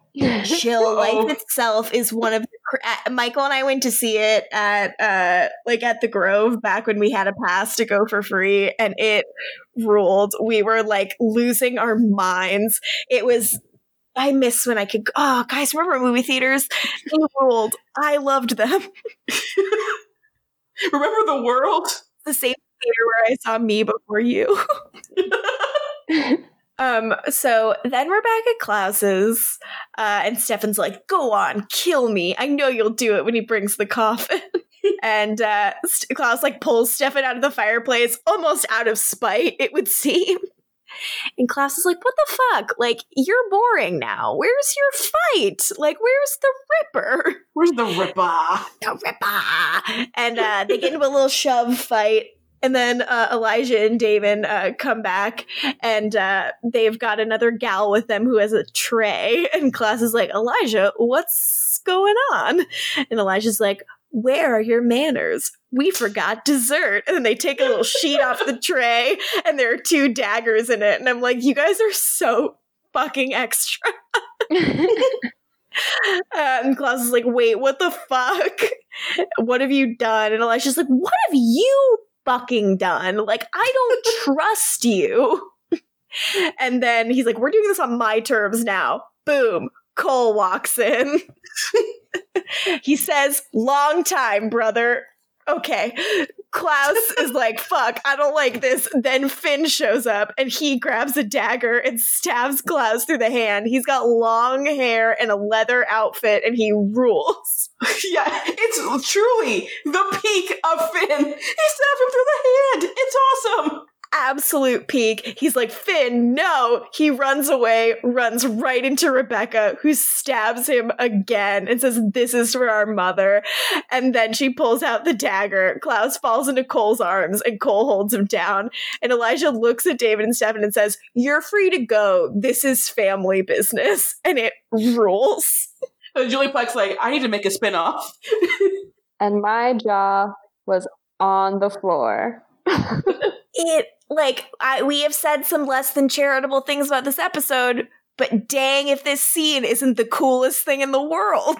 It was fucking so rules. Cool. I was not expecting that. That's the thing. It rules. They do it way before you think they're going to do it. It is exciting. Mm-hmm. It is fun. That's the thing about the Vampire Diaries. Because of the speed it moves at, even if a plotline once in a while doesn't work for you, or once in a while, 2 hit at the same time that might not be your favorite, something new and exciting is always about to happen. And here it is, and it fucking rules. I'm just pulling this out of my ass. I can't remember right now, but I feel like these 2 episodes were pretty much like the impetus for, let's have an original spin-off, shall we? They fucking should be. Like, it's so exciting. Yeah. So then we go on over to the Forbes. Bill's dead. Everyone's crying. It's not fun. We go to the Gilberts. Elena is sitting vigil next to Alaric's corpse, waiting for him to wake up. And Matt is also there. And like, Elena's like, Caroline called. Her dad's dead. Can you just stay with me until he wakes up? And Matt's like, of course I will. And Elena says, I can't lose any more family. And she starts crying, and Matt holds her. Like, that would also be an interesting thing, too. The idea that, like, both of these girls are kind of, like, standing vigil over these, like, uncomfortable father figures. And one of them's gonna die, and one of them's gonna live. But they don't really juxtapose that either. But that would be something you could play with. I don't know. I love Elena so much. She's great. Elena's cool and not annoying. Mm-hmm. Yeah, she's our friend. Our friend, Elena Gilbert. So then we have a Stefan and Damon scene in the woods, and Stefan admits that Damon was right. Undaggering Elijah was smart. And Damon's like, whoa, you're getting soft, saying a nice thing about me. Stefan's like, oh, should I not thank you for saving me from Klaus? And Damon's like, you don't get to thank me until I pay you back for all the times you've saved me. And I'm like, guys, just kiss already. Stefan's like, if you'd left me there, Klaus would have killed me and you could have had Elena all to yourself. And Damon's phone vibrates. It's Elena calling, and he fucking ignores her and says, I didn't do it on your account. Stefan admits that he loves Elena, and David says, so do I. And then they just part ways. Yeah. So Stefan admits he loves Elena, confirming just officially, because it kind of seemed a little bit before this too, his humanity is on. He's just being a little piss baby on purpose. He's pulling a season 1 Damo, if you will. Yes. And as we move on, Damo doesn't just tell Elena, hey, Stefan's humanity's on, because obviously that would just put him way further behind. I mean, if we're being honest, like, as soon as, like, Elena has confirmation, she's, like, going for it. And that's basically what happens at the end of the next episode. Absolutely wild. No, hey, look, we tease Damo a lot for being a dummy, but this is a smart move in the game, not tipping his hand there. Yeah. It'd be over for him, honestly, if he just told Elena immediately. Oh, God. Elena. Look, do you, girl. So, speaking of Elena, she's on the phone with Lizzie, and Lizzie's like, I looked into it. Meredith Fell was called into surgery like 6 hours ago. She's been in there ever since, meaning she has an alibi. She could not have killed Alaric. And Elena's like, well, fuck, then who is it? And Lizzie's like, I don't fucking know, but this is crazy. Like, this is the 3rd member of the Founders Council, and we don't have anyone we think it is. And then Alaric wakes up and starts coughing, and Elena hangs up, and they hold hands, and it's really sweet. I drew a heart in my notes. They're family. It matters to me that they are family. I like. So then, back in the cave, we've got Stefan and Damon there, and they're like, well, let's hope they got that coffin open. Yeah, and Stefan's genuinely worried about Bonnie, by the way, which he just, like, gave up pretending he had his humanity off. Thank goodness, because, yeah, they find her, like, on the ground unconscious, and he's like, fuck, like, still breathing. Damon confirms that Abby is still breathing, but the coffin is now open, and whatever was in it was gone, so no more leverage. Whoops. So then we're at Klaus's mansion, and Rebecca does like Klaus's decorating aesthetic, but she does throw a vase into a painting. So I don't know if she's telling the truth. And Klaus just yells, I wanted it to be for all of us, a place we could all call home, a place we could all be a family. And I'm like, bitch. He is that peak bitch boy Klaus right now. He's at peak, nobody loves me, I did this for us. Peak, I wanted to make it nice. You didn't do a good job. You stabbed all of them and left them in suspended animation for years, for decades, for centuries at a time. It's crazy. It's like, dude, there was never going to be a right time for you to undagger them because, like, you daggered them. What kind of people would they be if they were fine with that? You robbed them of time on the earth. It's crazy. So you robbed Finn of 900 years. To be fair, did Finn want him? So Elijah's like, well, none of us will be alone again, I guess. And Finn's like, you're staying behind. Or Rebecca's like, no, we're leaving you, Nick. She's like, I'm going to kill the fucking doppelganger. And then you'll always be alone. And Klaus starts yelling at them. He's like, if you run, I'm going to hunt you all down. And Elijah's like, great. So you want to become our dad? And Klaus cries more. Klaus cries more and starts screaming that he's the hybrid and he can't be killed and he has nothing to fear. And Elijah's like, look, you'll have something to fear when we have that fucking coffin and whatever's in it. And then door opens, everyone turns around, boom, Esther's in, she's their mom. Klaus starts sobbing. Klaus is losing his shit. Justice Morgan's very good in I think in the scene, like once Esther shows up, I really like how afraid he is of seeing her and how much of a kid he is again in front of her. I have, Joseph Morgan is great here in my notes. Yeah, and she's like, do you know why I'm here? And he's like, you're gonna kill me. And she goes, no, I'm going to forgive you. We're a family again. Titles. Everyone's reaction is pretty great, honestly. It kind of rules.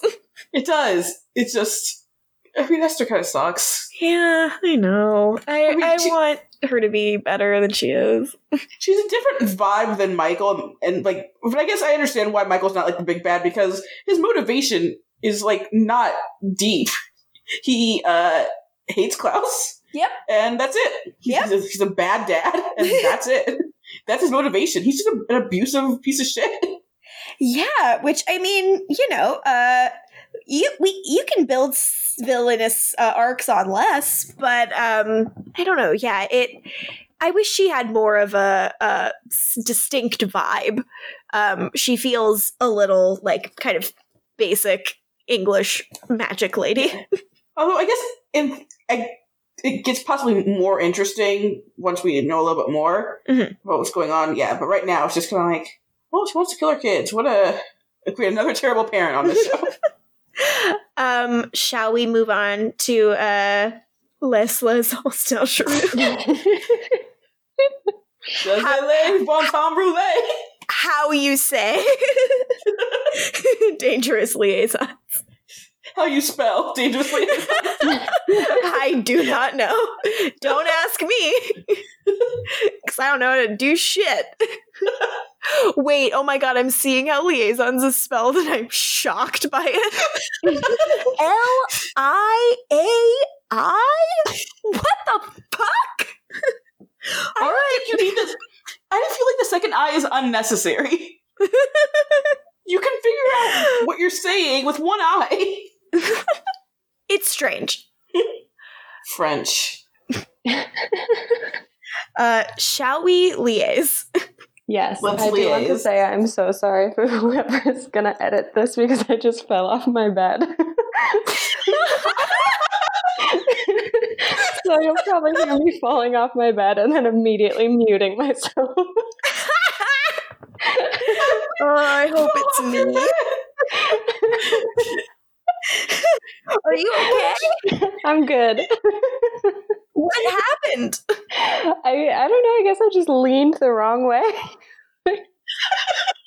I'm a dumbass. Anyways. I'm glad you're okay. Amazing.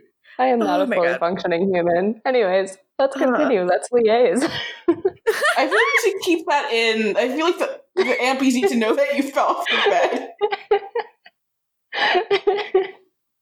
Ampies, Jill's safe. I am okay. No broken bones. Just bruised morale. This is crazy because now I feel like I'm a psychic because my first bullet point in this episode is Jill's gonna die. Jesus. So in a way, I'm very worried about like a Final Destination situation. Oh no. A movie I also recently watched and thought was fine.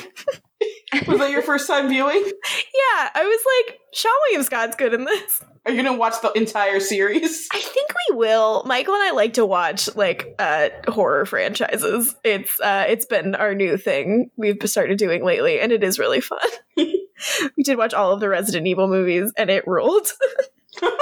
Wow. Anyways, Liaison. We're in Mystic Falls High School. Mystic Falls Hospital. Jeez. Yeah, we're not in the school. Right, What school are you talking about? Look, we're in Mystic Falls Hospital. I said it right, as I said correctly the first time. In Bros Before Hoes, I thought they were in school for a second, Caroline and Elena. It's like, no, they were in the grill. Matt and Elena are walking, and they are also being filmed from a spooky POV. Yeah, what was happening in these episodes that they're like, we're going to use this perspective now? You know Alfred Hitchcock directed these episodes of The Vampire Diaries. He was a big Vampy D's fan. He would have loved The Vampire Diaries. I can tell you quite confidently. Because I took a Hitchcock class in college. So just to learn that he would have liked The Vampire Diaries. You have to get the proof that he would have liked it. But I have it. So, but don't ask me for it. So they're like, how's Alaric? And Elena's like, he has to spend the night here in observation, and I have to go change the lock on the house. Yeah. So Elena's like, look, I was talking to Bonnie. She and her mom are fine. What's the deal with Caroline? Matt's like, she's holding it together. Consider it, which is like pretty impressive considering how close she and her dad used to be. Any word on who's behind these attacks? And Elena's like, no suspects. I'm just saying, Matt is looking very good in this scene, but also very suspicious. Because he looks so handsome. Yeah. I was like, cheekbones, but I'm also like, but why are you asking so many questions, Matthew? Why are you soliciting so much exposition, Matt? Can't believe Matt's a serial killer. No. He's good. He's a good boy. Elena's like, how are you doing with all this? You kind of keep getting dragged into this. And remember how a long time ago you were like, I refuse to be involved in this. Matt's like, I don't know. I'm kind of lucky. Like, the only thing I got to worry about is showing up for my shift at the grill tomorrow. And I'm like, I don't know, Matt. You do not have it that great. Your life seems very hard. Hope your hand doesn't break. Yeah, Jesus. And Elena's like, well, thank you for everything. Goodbye, with no prank element. And then she gets in her car and she hits something as she's backing up. It's fucking Rebecca. Her opening line is, drive much?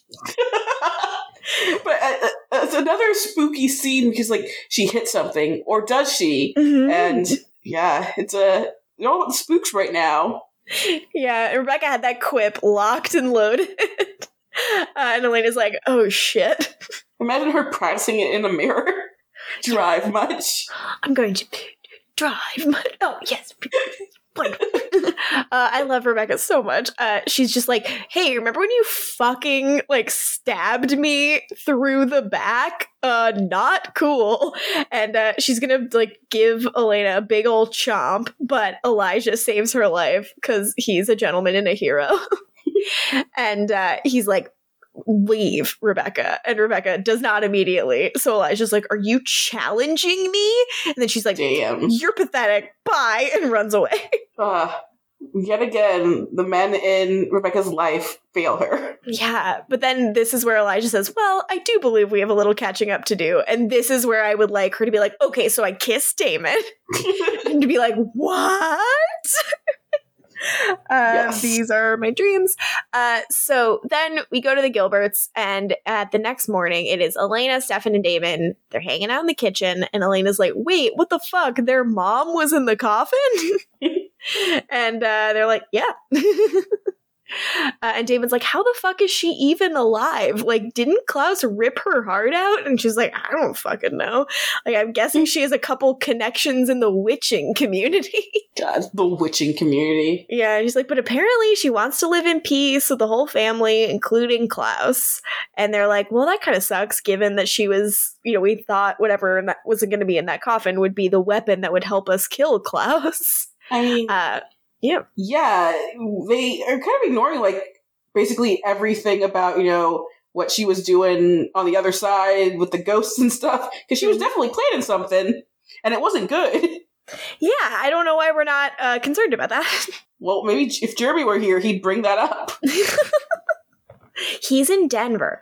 So Elena's like, look, Elijah promised me that the family wouldn't hurt any of us, so we're all good. And then the doorbell rings, and Elena answers the door, and there's nothing there but a very fancy invitation with her name on it in calligraphy, and it says, please join the Michelson family this evening at 7:00 for dancing, cocktails, and celebration. Oh boy. And this is where we finally get like the Michelson reveal, which is fun. So happy. Yes. And Damon's like, what the fuck? It's not enough that they're moving in here. Now they want a housewarming gift.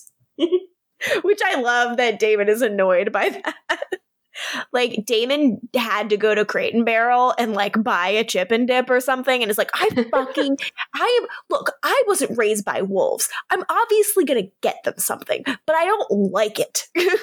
And that is a scene I would like to see. Yeah. I think Damon's upset that they're no longer the richest family in town. So Elena turns the card over, and there's a special note for her from Esther that says, I think it's time that we finally meet. Ominous. So then over at Original's house, we have a scene with the whole gang. And Cole's like, Rebecca, tell me how handsome I am. And she's like, oh, I can't be compelled. Zing. Got him. Friggin' got him. Finn's got a haircut now, and I miss the Finn of old. The Finn of 30 seconds. That's it. What could have been. R.I.P. So Klaus is like, what the fuck is wrong with you, Rebecca? You went after Elena? Do you want another dagger in your heart? And Cole's like, do you have any other threats? Which is a pretty good point. And Klaus tells him to go back to staring at himself. And then they have like a fight about, you're in my house, let's go outside. And I'm like, it's enough, boys. And to be fair, Esther comes in and says the same fucking thing. She summons Klaus into her room, and they kind of have this talk where like he is immediately like a petulant little boy. And he's like, Rebecca wasn't even out of her box a day, and she's trying to ruin my life. God, he's such a baby.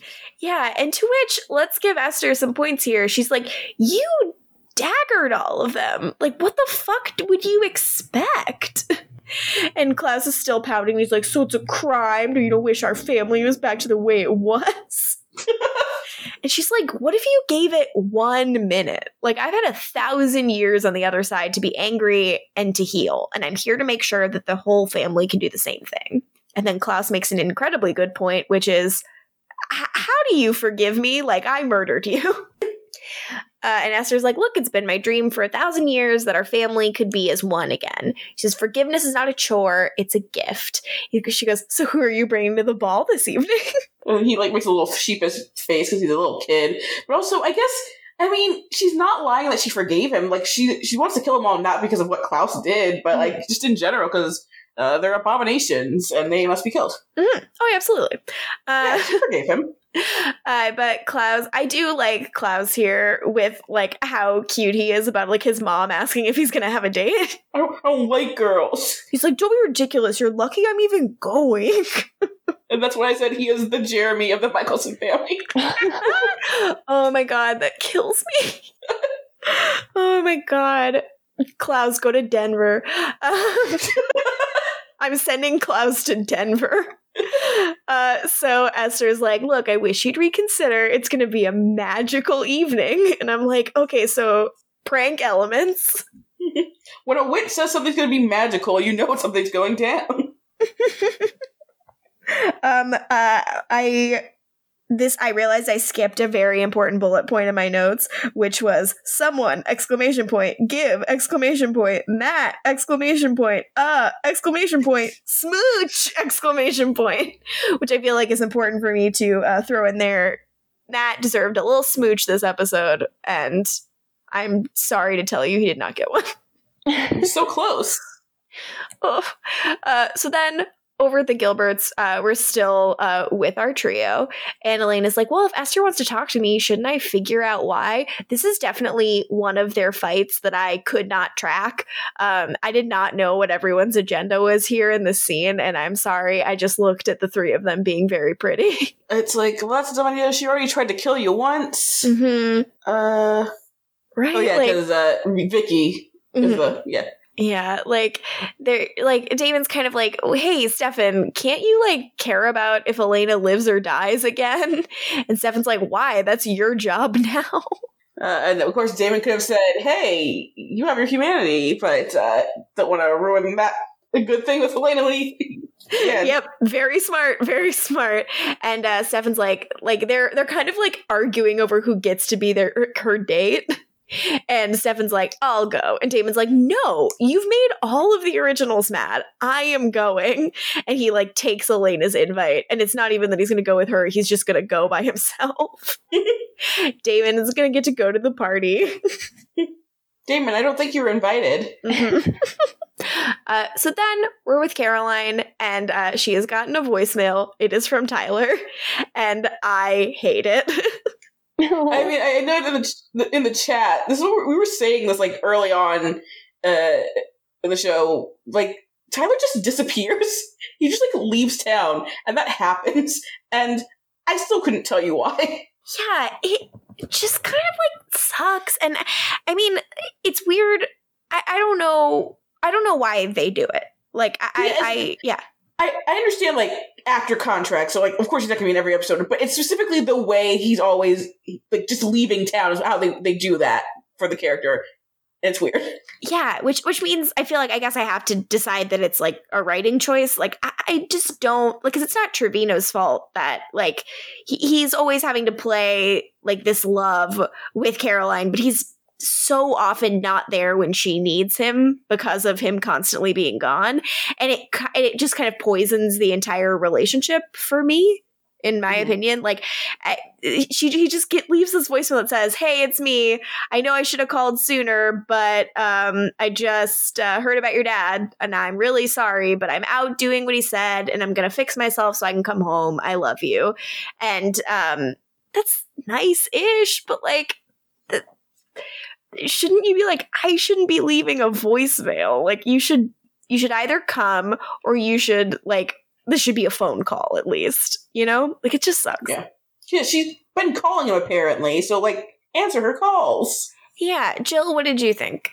I don't mean to rain on the Tyler Caroline parade. No. I love Tyler with all my heart. But this is fucked up.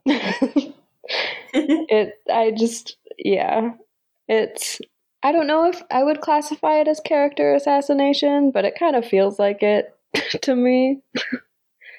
Just that, like, like you said, this is obviously a moment where Caroline needed him, and he's just, like, not there again, and there's not really a good reason for it.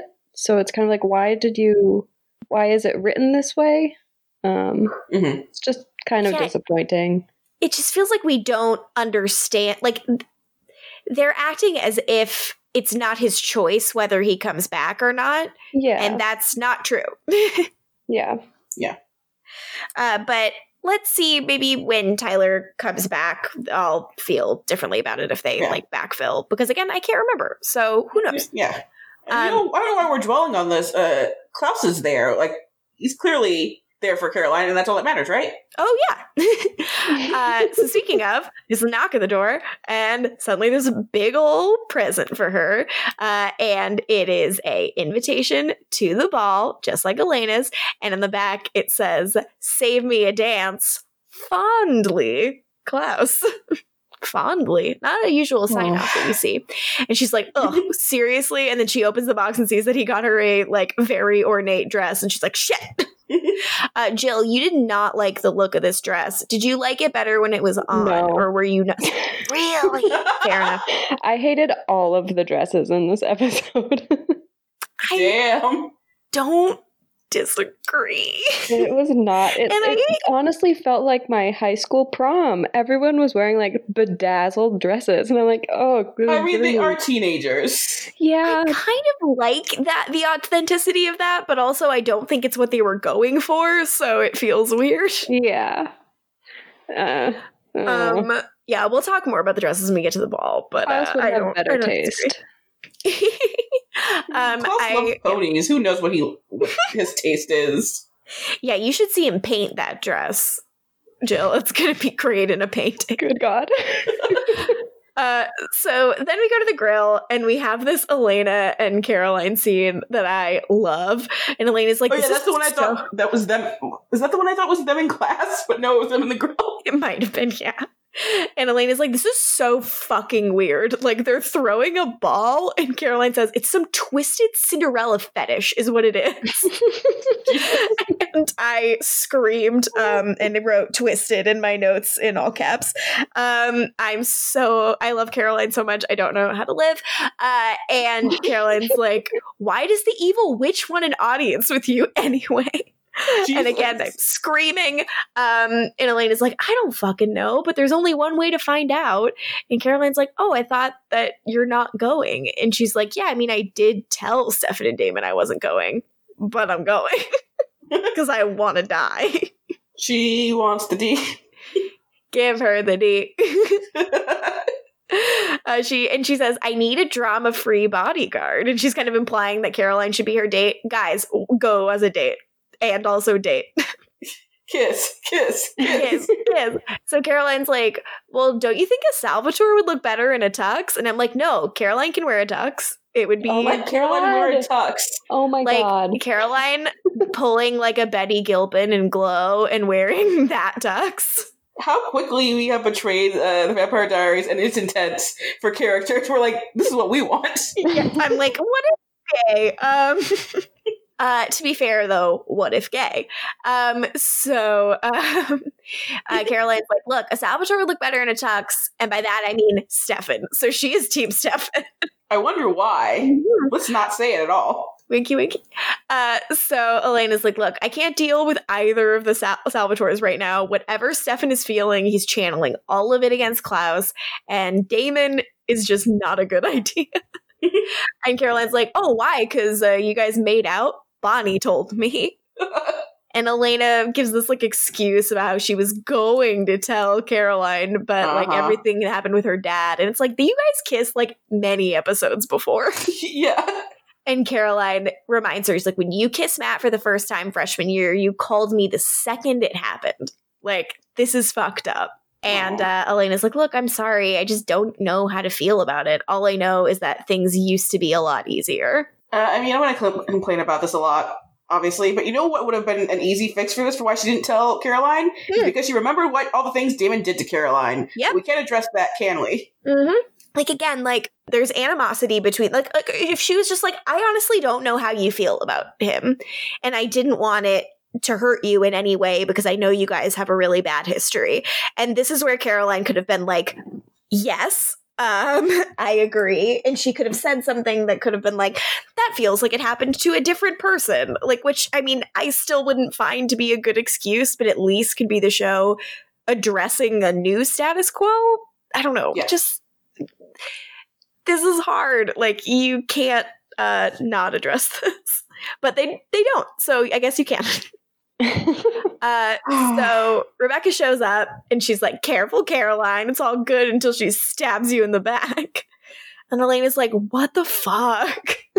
Elena, she has a right to be upset with you. Rebecca, you have a right to kiss Caroline. Yes, you have the right to remain cute. So Rebecca's like, get over yourself. It's not all about you. And then she walks over to Matt and invites him to the ball. Yes. And Caroline's like, what the fuck? Why is she doing this? And Elena's like, probably to bother us. And then Caroline goes, what time is the stupid dance? And I write a bunch of hearts in my notebook because it's incredible. Yes. I am in love. I love my Caroline. So then we go to Klaus's. The party is afoot, and we have a Damon and Carol Lockwood scene, and it's really fun. It's two messy bitches who love drama. I really do appreciate how much Carol is just over everything about Damon. It is so funny. He's like trying to like rag on her for like siding with the originals. And she's like, I'm the fucking mayor. The oldest, deadliest family of vampires moves into your town. You welcome them.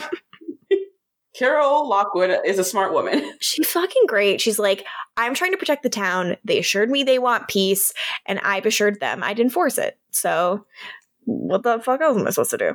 So then Cole shows up and meets Mayor Lockwood, and he, says, I hope your lovely town embraces us just as much as we plan to embrace it.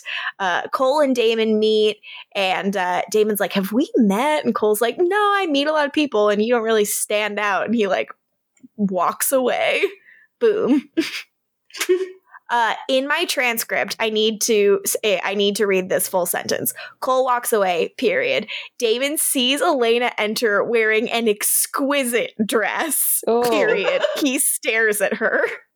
She like opens double doors and there's a really, really loud needle drop. And I did scream. So it was effective. Does Michael worry about you with all the screaming that you're doing? I think he was not home yet. Oh, okay. But I did scream quite loud. I don't think it's a horrible dress, but I don't think it's great. She could have done better. She could have done way better. Way better. It's not like Elijah gave her a dress like Klaus gave Caroline one. He did? No, I'm saying it's not like that. Yeah. God, I wish he did. Oh God, Elijah would have picked out such a beautiful dress, guys. He would have. Agree. I'd love to see Nina in like a one shoulder. That'd be nice, right? Ooh, yeah. She can do it. Anyways, I love her. She comes in. She's wearing black gloves. It's like a brown dress. It's got a bunch of sequins on it. It's poofy. David is like enchanted and he's like losing it, which I also screamed about that because he's like dazed by how hot she is, which is pretty great. And Elaine is like, hey, what are you doing here? Because also Stefan is here, and Stefan's like, I could say the same fucking thing. And then they just all look at each other like they're like, surprise, surprise, none of us listened to each other.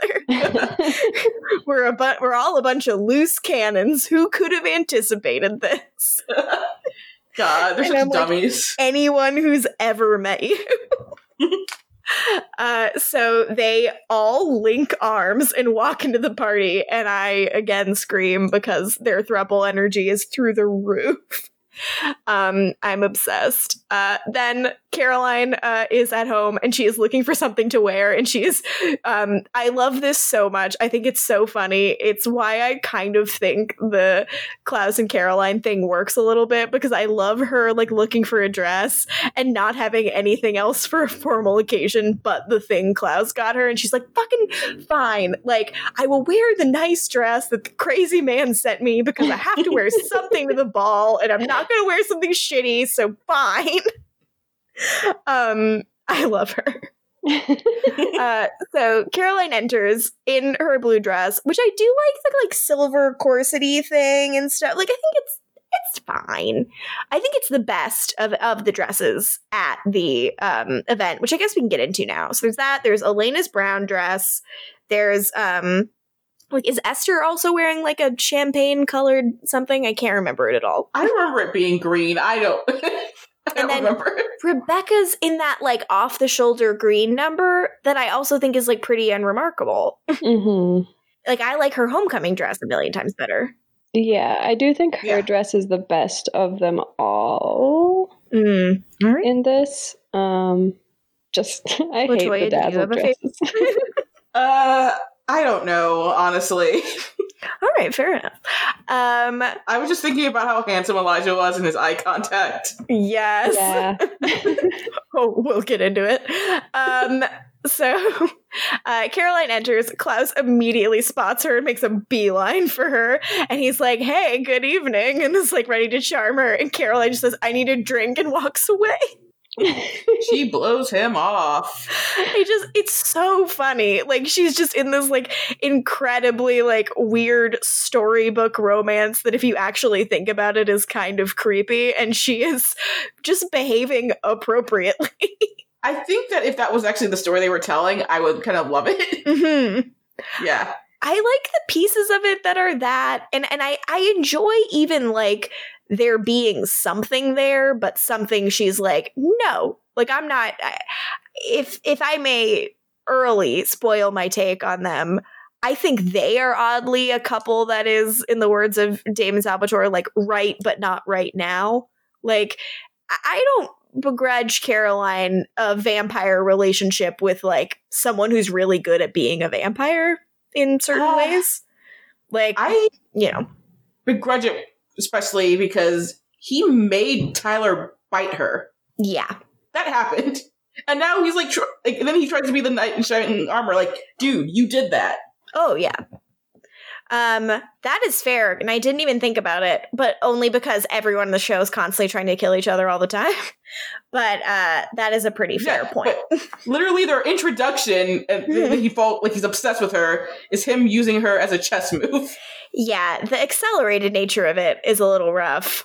Jill, how did they work for you in this ep? Were you feeling it? Yeah. I like them a lot. I get why you wouldn't.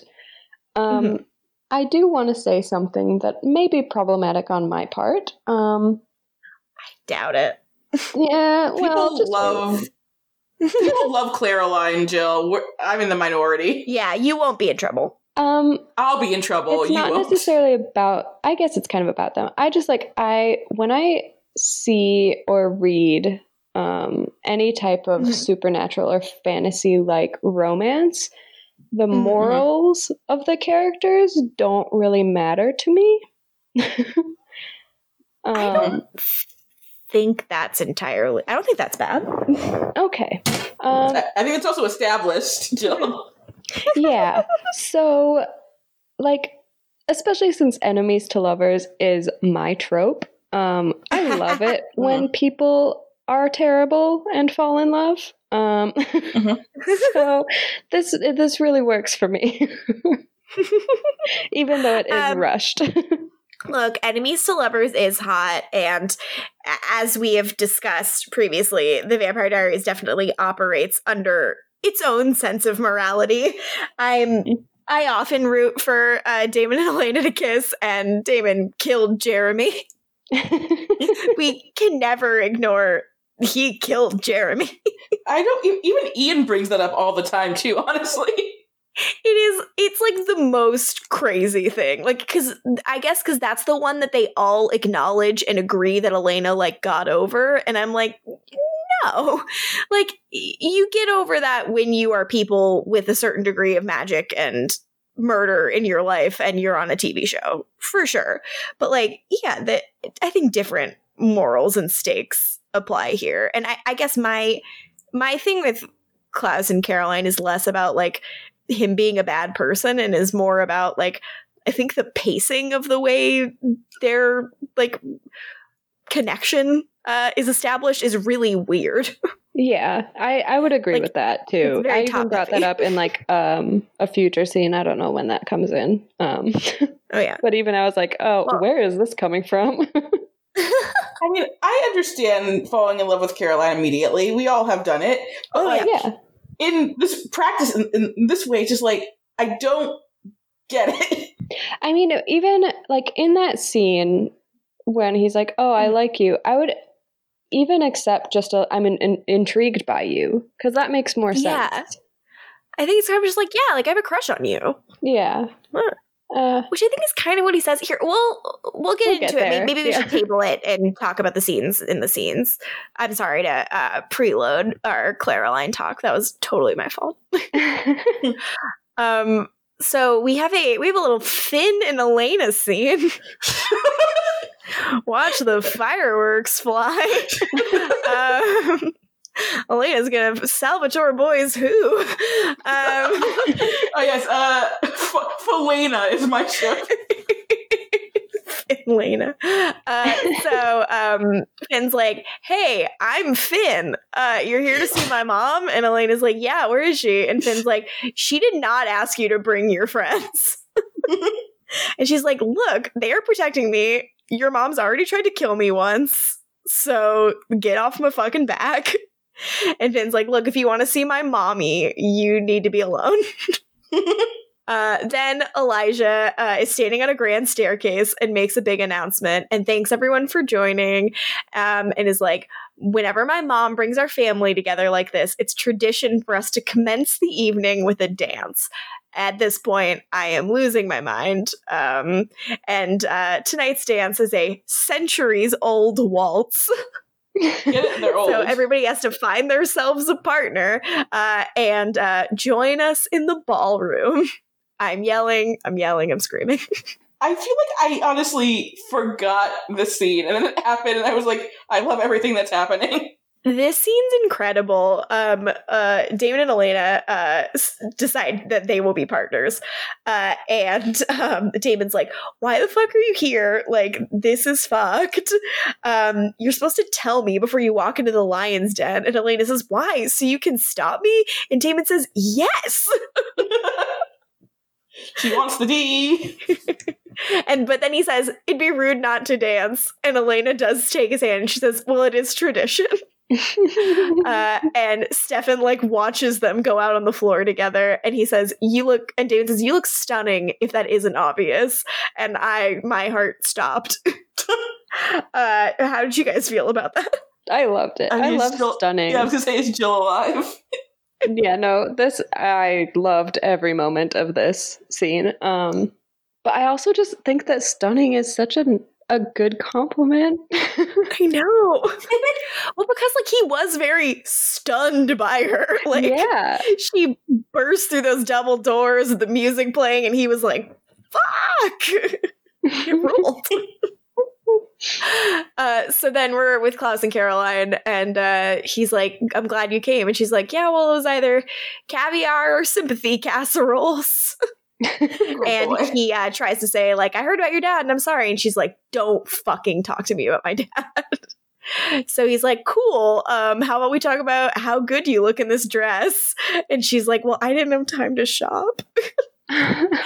And then Klaus totally gets her because he's like, and that bracelet I gave you, what's your excuse for wearing that?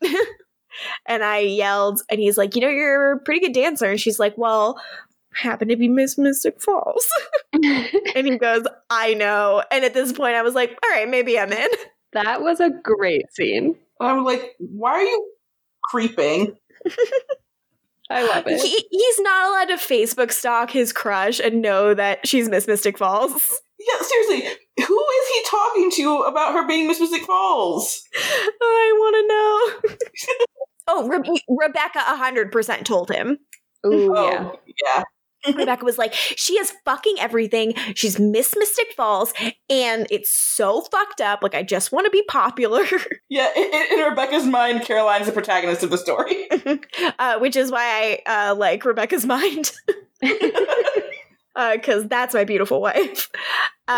So, this scene got me.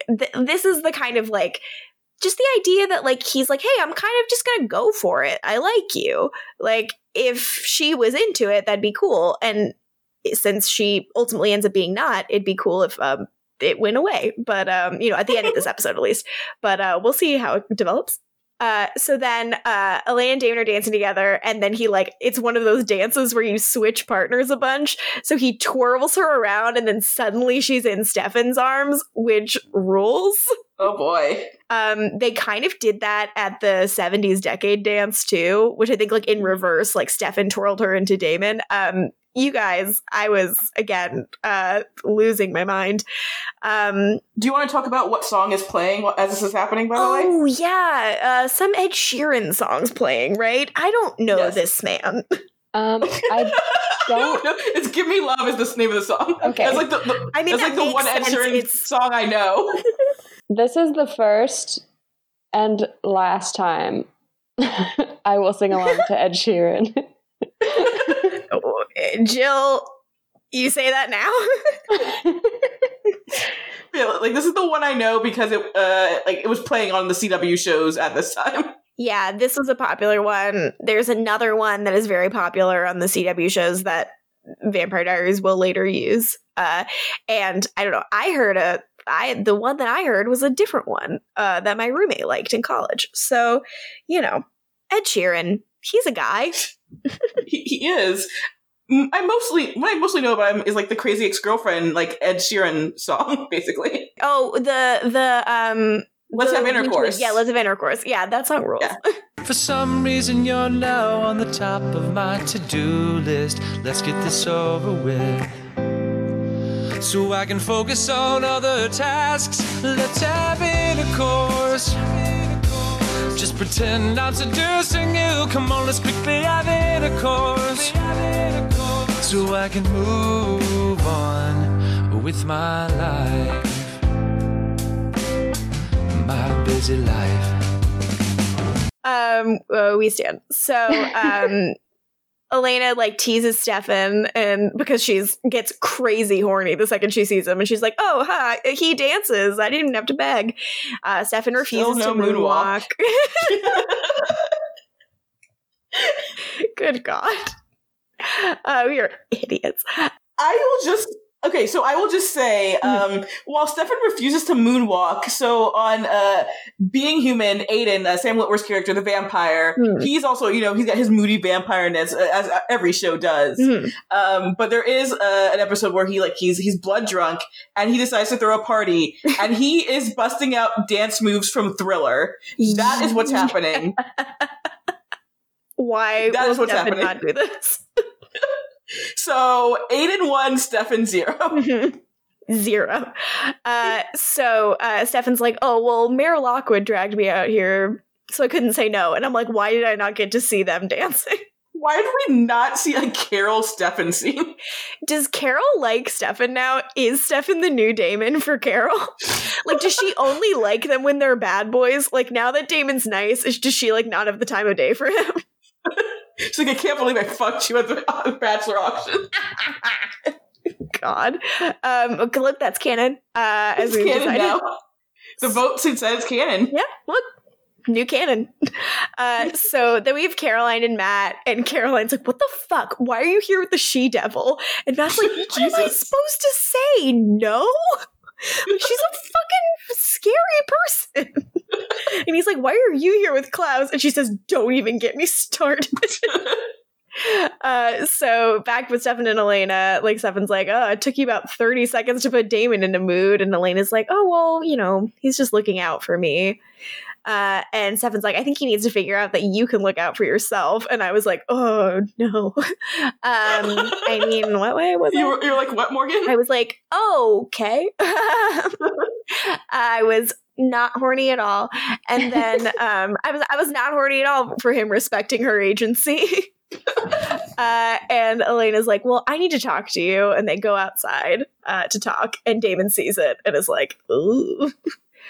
So Damon is also, Damon doesn't see it because he's instead watching Rebecca watch Matt and Caroline dance together. And he's like, "Stop staring at them. It's creepy." Rebecca's really mad that Caroline looks pretty. She's like, "Of course she looks pretty. Nick gave her everything she's wearing." And Damon says, "Well, you're no dog yourself." God, Damon's way of complimenting a woman. Jesus. Yeah, to which, to be fair, Rebecca says, was that supposed to be a compliment? And he goes, you tried to kill Elena last night. You don't get compliments. I mean, but it still was a compliment. Yeah, and she calls him a caveman, but then he does realize that he was not looking and Elena is gone now. But yeah, also Rebecca's like issue with Caroline and Klaus giving her everything, like that adds into the weird psychosexual thing that Klaus and Rebecca have. It really does, like, because I'm also just like, why do you care? Like, they kind of are like single white femaling each other, and it's strange. I love it. It's weird because they don't have a lot of scenes together, but they're weirdly like obsessed with each other. So they should kiss. They should kiss. This is my platform now, you guys. I really wish. But anyways, so Elaine and Stefan do talk outside, and Elaine is like, look, if Esther really is secretly on our side, we have to know, but I need to be alone to see her. And Stefan's like, well, why tell me this? And she's like, because I need you to take care of Damon. Ooh, take care. Ooh. So she's like, look, all you care about is killing Klaus, so... And Stefan's like, yeah, that's the only thing I care about. Just that thing. No other things. And she, because Elena kind of has this moment where she's like, am I wrong about that? And he's like, nope. What do you need? And she's like, just make sure I can get alone in that room with Esther. And he's like, well, do you think you can do it? And she's like, yeah. And then she walks away, but she stops and she says, when we were together, you used to let me make my own decisions. You trusted me. After all of this, at least that hasn't changed. And I, again, died. That is so nice. It's cool to give people agency, you guys. That's hot. This was Hot the to exact me. moment where I was like, wait a minute, am I rooting for Steve? Speak on that, Jill. It's really conflicting. But I'm rooting for this Steve and Elena. Yeah, right? Yeah. I'm into this. Jill, your life is like turned upside down with Steven. So strange. So strange. Who am I? You're only human. Thanks, Bill. And you're learning and you're growing. It is to be human. No. Anyways, so then we cut to Cole and Rebecca, and they're having a Cole and Rebecca mess around. And she's like annoyed that Matt's talking to Caroline, and Cole's like, look, settling for mortals is the first sign of weakness. And she's like, I'm not settling. I actually brought him here to kill him, which is pretty cool of me. Like, it's gonna bother Elena. So I was hoping that you'd help me do this murder. Yeah, so as the baby of the family, it seems that Rebecca can't impress anyone, but she can impress Cole, it seems, and that's what she's trying to do here. Yeah, Cole's like, cool, mischief, I'm in. And I guess that's telling us that he's like the troublemaker of the gang. Okay. He's a little scamp. So I guess I'm just like, all of them are little scamps. Like, that doesn't feel like a new thing, but okay. So like, that's why I think if it's a little scamp and like he's a lowercase scamp. Oh my god, Finn's not a scamp. He's too boring. An unassuming scamp. Never once has he assumed. So Elena and Damon have this like secret meeting in the library, and Stefan shows up and breaks Damon's back until he passes out, which is fucked. I call him Steve Wick in the chat. It's also an Oliver Queen in season 1 of Arrow situation happening here. It's just, it's murders. hardcore, honestly. Yeah, it's really upsetting looking. So Stefan's like, okay, go. Like, he won't be out for that long. So Elena is heading down the hall when Elijah comes up to her, and you're like, hell yeah, let's do it. Please, do it. The dream team has arrived. Honestly, they I'm so angry. Like, when they work together, good things happen. Why would Elena let anything come between them? But whatever. So Elijah's like, hey, so you're going to see my mom, right? And she's like, yeah, something wrong? And he's like, I'm kind of surprised she was able to forgive my brother for everything. It strikes me as a little strange. And Elena's like, so you think it's an act? And he's like, it just has me asking questions that I never thought I'd ask. Can I depend on you to tell me what she says? Which is just like, he's so nice. He's so charming. And Elena's like, yeah, of course. I'll find you later. And I'll definitely not betray you at all. Yeah. Yet again, Elena's word means nothing. Ugh, it used to mean something. I am frustrated with my girl right now. I mean, Elijah makes one mistake and they hold it against him. Come on. He believed his stupid brother. Yeah, he did it one time. So Elena meets with Esther, and Finn is like bodyguarding for her and is like, you're alone, wise choice. And he leaves. Esther is burning sage so they can speak freely without being overheard, blah, blah, blah. Which is apparently a thing Sage does, we learn. Yeah, everyone should be burning some more sage, like, during all of their conversations on this show. Right? So Esther's like, you must have a bunch of questions. And she's like, yeah, are you a ghost? That's her first question, which that rolls. Esther's like, no. Should have tried to touch her. I wish she tried to like reach through her stomach. Whoa!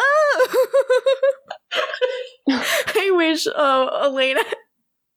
I love Elena. I wish Elena was 10% more goofy because Nina Dobrev is very funny when she's goofy. I think it'd be a really fun thing for the show to be able to do every once in a while. But she doesn't. If only the show was more fun in that way. Like, I just wish she was silly. But I love her. So Esther's like, well, when I died, the witch Ayana preserved my body. Like, she was a close friend of mine, and she was an ancestor of your friend Bonnie's. And Elena's like, so that's why only her and her mother could open up the casket. And Esther's like, yeah, they complete the Bennett bloodline. I drew power from them and their ancestors who are with me on the other side. Yeah, I love how Esther's just like, I did some casual appropriation. It's cool. Yeah. This is where I put in the chat that she's a real Karen. So Elena's like, you've been on the other side for like 1,000 years. She says, yeah, it's nature's way of punishing me for turning my family into vampires. And but there's no way for me to undo all this evil that I've created. And Elena's like, well, are you going to help us kill Klaus? And she says, one thing at a time. I need your help for now. Do, do, do. Are you going to be doing Esther impressions? No, I don't have one in me. Like truly, I've forgotten what Esther sounds like the second her line has left my mind. It's not like Klaus's iconic pronunciations that that stick with me for years.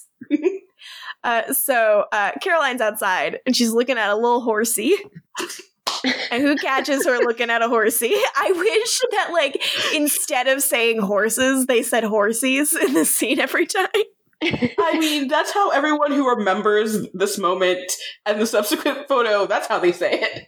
Like, I wish Klaus had been like, you like horses? And she's like, yeah. Anyways, that's not what happens. Caroline's like, look, I'm not fucking talking to you until you tell me why you invited here. And Klaus just says, I fancy you. Is that so hard to believe? Which is pretty cute.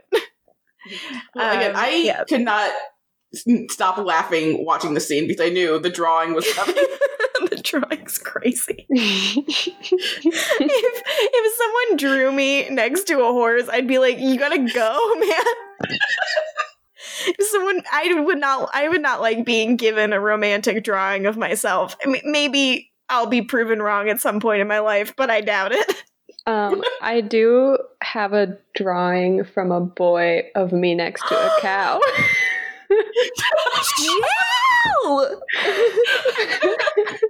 Were you deeply emotional? But yeah, I think I still have that actually. How was it to receive? Jesus. Was it nice? Help me get in Caroline's mindset. I thought it was hilarious, but it was not a Klaus kind of boy. So not really a threat, you know? Fair enough. So Klaus decides to list some reasons that Caroline is cool. She's beautiful, she's strong, she's full of light. He says, I enjoy you. And I'm like, well, hard to argue. But she reminds him, I'm spoken for by Tyler. And Klaus is like, oh, I thought you guys were broken up. And she's like, yeah, because of you. And Klaus is like, so you're not spoken for? I'm like, Jesus, dude, read the room. But you know, he's not being upsettingly persistent at this point. He's still like, kind of sounds like you're single. So he's like, you know, I really like horsies because they're the opposite of people, meaning that they're loyal. And he's like, my dad hunted me for 1,000 years, and the closest he ever came to me was the day he killed my favorite horsey. And he describes it like decapitation. And I think this is so funny because like he's trying to charm her, and he's like, yes, I remember the day my dad beheaded my horse. You're a teenage girl. You like this story, right? Like, fucking no. So, like, they kind of talk about their dad stuff, and Klaus is like, my relationship with my dad's, like, a little more complicated than yours, and she's like, maybe so, but I let my dad go without regrets. And she goes, and yeah, I like horsies, but I also like people, and they actually like me, so I'll be inside. Snap. She fucking murked him. And they never interacted again, and the end. No, I like the scene. I think the scene is good. I think the scene works for both of them really well. I have no issues with the scene. I think it's cute, but we'll get to later scenes. So then back to Esther and Elena. And Esther's like, I understand Rebecca shared the story of my family. And it's like, yeah, we all watched that flashback episode. And she's like, yeah, look, it's really fucked that they all began to feed on human blood and ravaged our entire town, and that Klaus turned against me. And it's like, well, you made them vampires, so that's what's going to happen. But Elena's like, how are you going to kill Klaus? He's immortal. And she says, well, it'll take time, magic, and your assistance. And she's like, I've actually gathered my family to perform this ritual, and the first step requires blood from the doppelganger. She's like, it's just a drop, but the essence will be in the champagne toast. So will you do it? And she kind of explains, like, Elijah's more suspicious. He's going to need more persuasion, but they all have to drink to be linked as one. So the idea is that she's going to kill them all together. She says, I love my family, but they're an abomination. I betrayed nature when I created them, so it's my duty to kill them. Which is a very different situation than deciding just to kill Klaus or not. Like, Yeah. come on, let's not kill Elijah and Rebecca. Yeah. You can kill Cole and Finn. Don't really care. Finn doesn't care. Finn longs for the D. So speaking of Cole, he and Rebecca are hanging out, and he is itching to kill something. So they decide that they're going to lure Matt outside and kill him there, which Cole is disappointed about because he wants to make a spectacle of it and kill him in front of everybody. I feel like Cole's a little off his rocker. Yeah, he's a little horny for violence. So then Damon wakes up, and he and Stefan are mad, and they do a little bit of boy fighting. And he's like, where's Elena? And Stefan's like, she's fucking talking to Esther. And Damon's really mad, and he's like, Stefan goes, this was all her plan. And Damon really doesn't like that. Because he's like, Stefan's like, look, you should stop being so controlling. And Damon's like, wait, what the fuck? I'm the problem now? And Stefan says, yeah, you're a liability. You're so emotional. Yeah, he's like upset. He's like, I'm trying to keep her alive. And he's like, yeah, your feelings are getting in the way of our plans. And Damon's like, my feelings? What the fuck? Like, how is this even happening? And Stefan's like, maybe it's because you care too much. Jesus. Yeah, Darren definitely feels like he's being gaslit right now. Yeah, angsty ass bitches. Both of you need to calm down. I prescribe one calming down. So then we have this Rebecca and Matt scene, which absolutely killed me. They're outside and they're like kind of walking through the cars, and Rebecca's like, yeah, I just wanted to take a break from all the chit chat. And Matt's like, it's really cold. I'm going to go get my coat. And he walks over to his car. Rebecca's surprised to see that this is his car. And he makes fun of her and is like, look, if I can compel myself a Maserati, I would, but I couldn't. And he grabs his jacket and he puts it over Rebecca's shoulders. What a sweet boy. Yeah, and she's like, well, I'm a vampire. We don't really, thanks. And she looks around, suddenly very panicked, and is like, how about we go back inside? Like, I've got enough fresh air. How about I don't allow a murder to happen to you? She deprives her brother of a little murder. This scene's really cute, guys. Rebecca could have given Matt Donovan a little smooch, but I'll settle for sparing his life. I mean, his hand breaks still. I know. It's wrong. But yeah, he's just so dang cute. I can't handle it. Then Elijah and Elena run back into each other, and Elijah's like, what's the deal? Like, what happened? And he's like, should I be concerned? And they're picking up champagne glasses. The champagne is bright red. They're like, yeah, just the essence of your blood will be in it. I'm like, everyone's drinking fucking Hawaiian punch. Like, this is so red.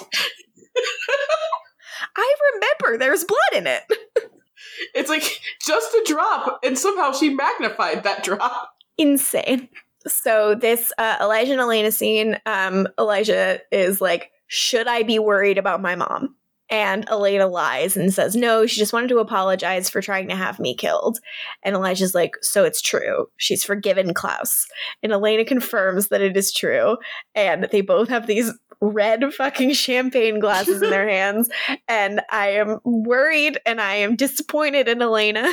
I mean, she told the truth. Esther had forgiven Klaus. That's true. Yeah, but come on. A live omission. Yeah, just they were the dream team. So Esther gives a little toast, and she's like, everybody join me and raise a glass because my family's back together. So we then get gratuitous shots of every original vampire drinking champagne. Everyone drinking that red-ass champagne. Yes, the cherry champagne. Yeah. Morgan, you realize what this means, right? What does this mean? Esther said Mama needs her juice. Oh, now I love Esther. I must acknowledge she's my favorite character. Oh my god. I'm trying to look at my notes and see if they're good. This is the eye contact scene where Elijah just stares into Elena's eyes as he drinks champagne, and it's harrowing. He is so handsome. So dang handsome. Jill, how do you feel about eye contact and his handsomeness? I mean, I would just echo what you guys have been saying. I would not know what to do if I were in that position. Right? I don't use the word suave often or ever, but I think like Elijah's suave. Like he is like has a charm and an elegance to him that is just lovely. A real breath of fresh. Yeah. They don't make him like that anymore. That's for dang sure. So we move on to a Caroline and Klaus scene. He is showing his paintings. He like stole a painting, but also he paints himself, which is nice. And she's like, okay, so did you steal this bracelet? You know, the big shiny one that I'm wearing? And Klaus is like, nah, that's a long story, but it was worn by a princess almost as beautiful as you. And brother. That makes Caroline roll her eyes really big, and Klaus gets kind of shy, and it's nice. Like, I think this is, like, I kind of like that there's, like, something here, even if she doesn't want to admit it, and he isn't ready for her, and she isn't ready for him, but, so right here, I'm still good. And he brags about having one of his landscapes hanging at the Hermitage. But she's like, have you been there? And she says, well, I haven't really been anywhere. And Klaus offers to take her everywhere, which is kind of cute. But she... When would he have time to take her with like his codependence with his family? Fair enough. Caroline's like, look, it must be nice to snap your fingers and get whatever you want. Is that way you collect hybrids, little servants that take you places, bring you things? So Caroline is no longer amused. She's like, why do you need Tyler? Give him his life back. But Klaus is like, look, I've had fun, but it's time for you to leave. And she's like, I get it. Your father didn't love you, so you assume that no one else will either.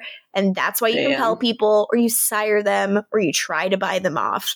But that's not how it works. You can't connect with people because you don't even try to understand them. And she leaves the bracelet behind.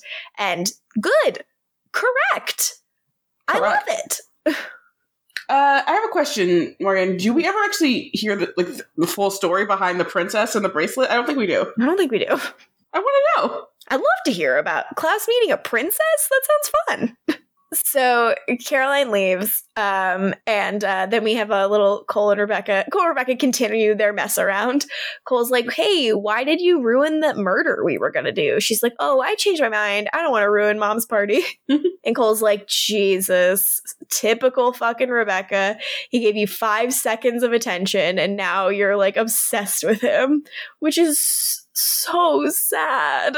They're all so mean to her. They're awful. She's like, don't be mean, leave him be. And he's like, yeah, sure, as you wish, and leaves. It sucks. Like, I think that is an area where Cole works well, just showing you that, like, everyone treats Rebecca like this. I think that's useful and a helpful function. But I don't know. Yeah, again, I wish there was a little more of Cole. I guess Elijah's the only one who does it, but so far they haven't really interacted much in the present, at least. Yeah, I need more Rebecca and Elijah. Yeah. So then Damon and Elena intersect, and Damon's like, we're getting the fuck home. Glad you got what you wanted.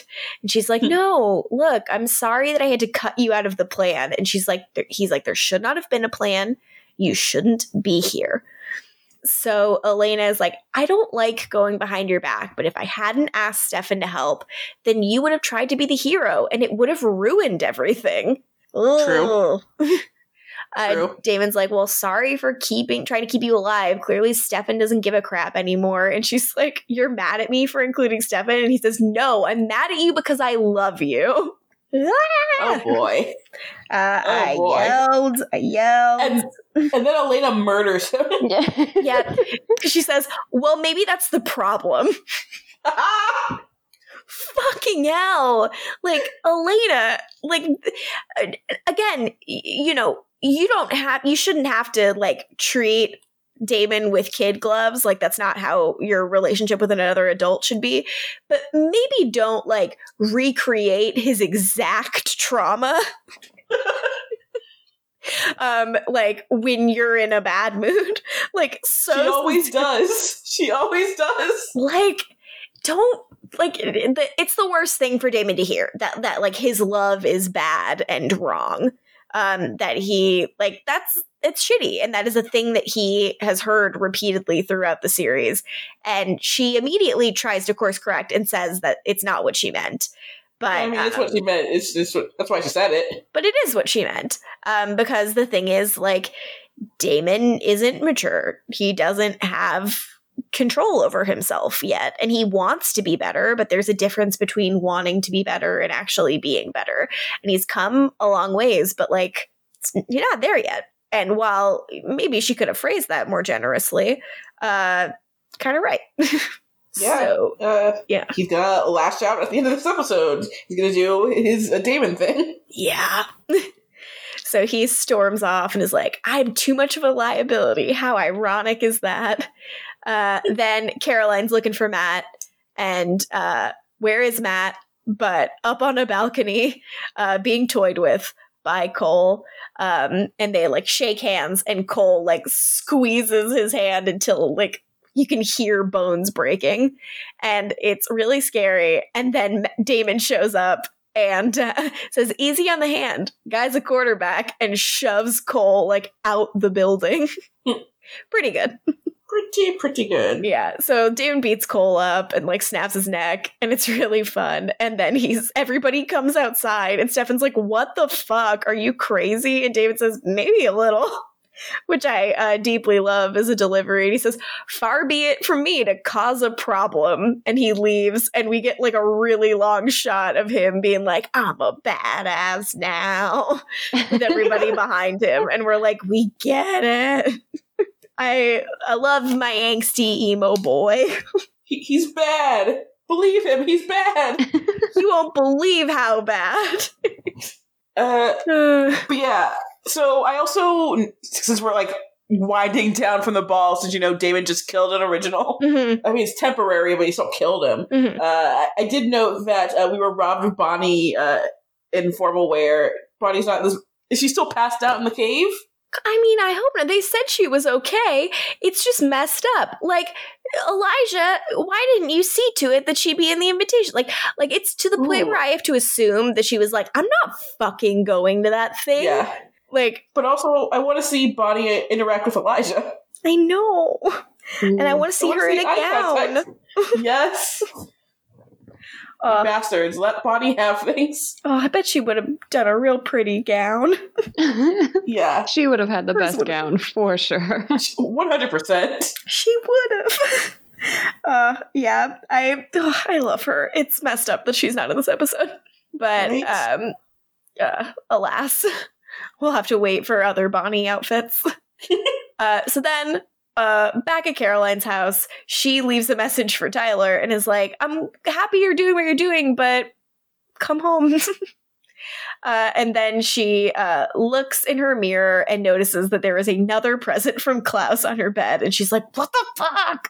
She hates it. She's like, "This sucks." And then she opens it, and it is a rolled up piece of paper, and it is a sketch of her and a horse.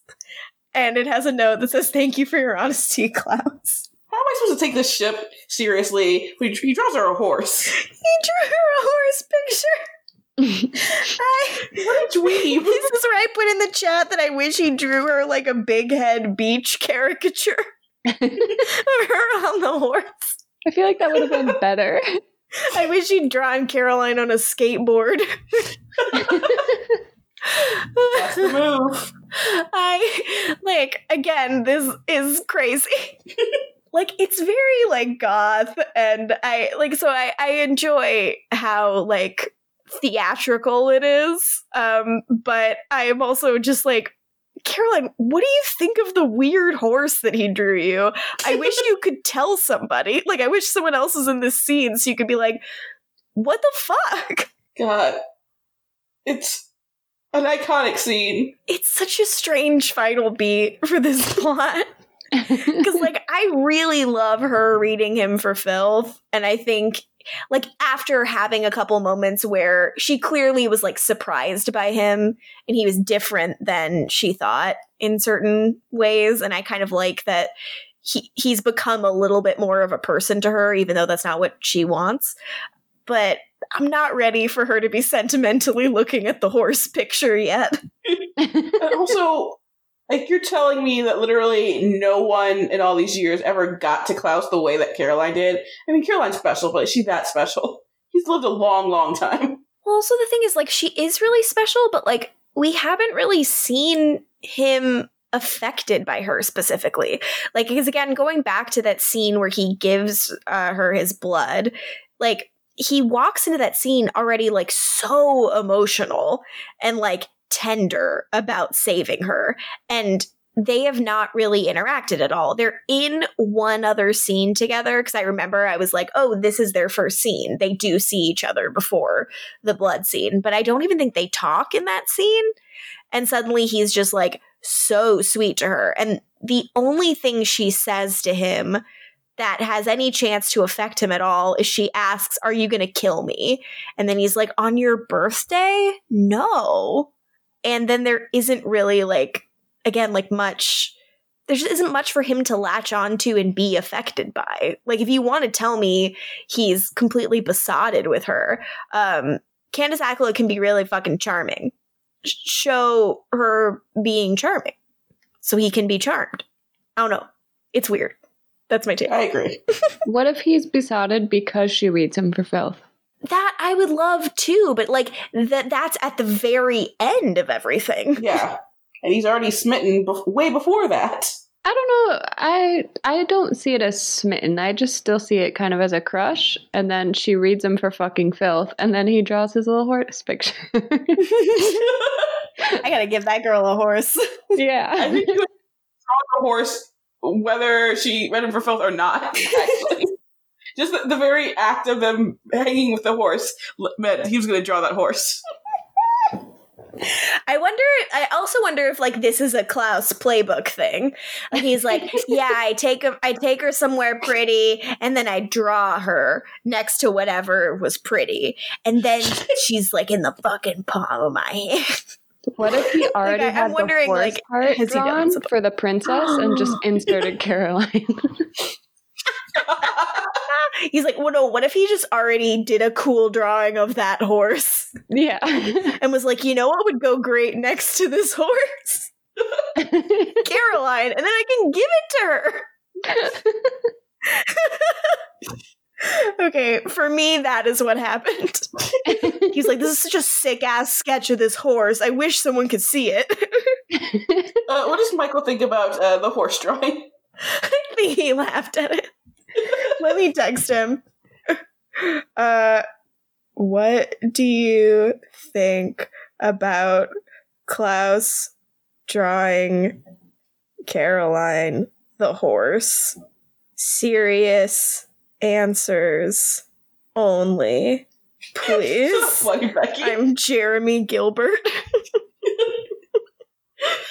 Yeah, okay, I'm looking at an image of the horse drawing, and it does look like the horse was drawn at a different time. Again, he drew a sick-ass horse. And then he was like, if I draw Caroline on the other side, I can give the drawing to her. And she can see that I can draw a really good horse. Notice he didn't draw the hooves. Maybe he's not good at legs. All right, I'm getting ... from Michael. He said, I just looked up the drawing. It's not a very good drawing. Well, that's Michael's main note. Any other thoughts? This horse. It's pretty funny. I'll remember it forever. I'll never forget it. It's my best friend. Okay, we're getting ... horse. Oh, they disappeared. Wow. This is great podcasting. Okay, Michael just said, portrait of a lady on fire. Who? So now I can never speak to him again. So much for this fucking podcast ruining my life. Yeah, the plan is in motion. So then we have an Esther and Elijah scene. And Esther's like, all I fucking asked for was for you guys not to be violent tonight. And Elijah's like, I'm sorry, like, I'll deal with them. And Esther's like, look, thank you. I wish they were all more like you. I'd still kill them. Yeah, like, fucking, how dare you? So then Elijah leaves, Finn enters. He's like, are we still, is the sage still burning? And Esther's like, Mommy, are we alone? Are we alone, Mommy? Finn, looking like Mother Boy 2020 over here. You really? We should just start calling him Mother Boy. He is Mother Boy. So Finn's like, you're not having second thoughts, are you? And Esther's like, no, it's just really hard. Like, Elijah's such a nice guy.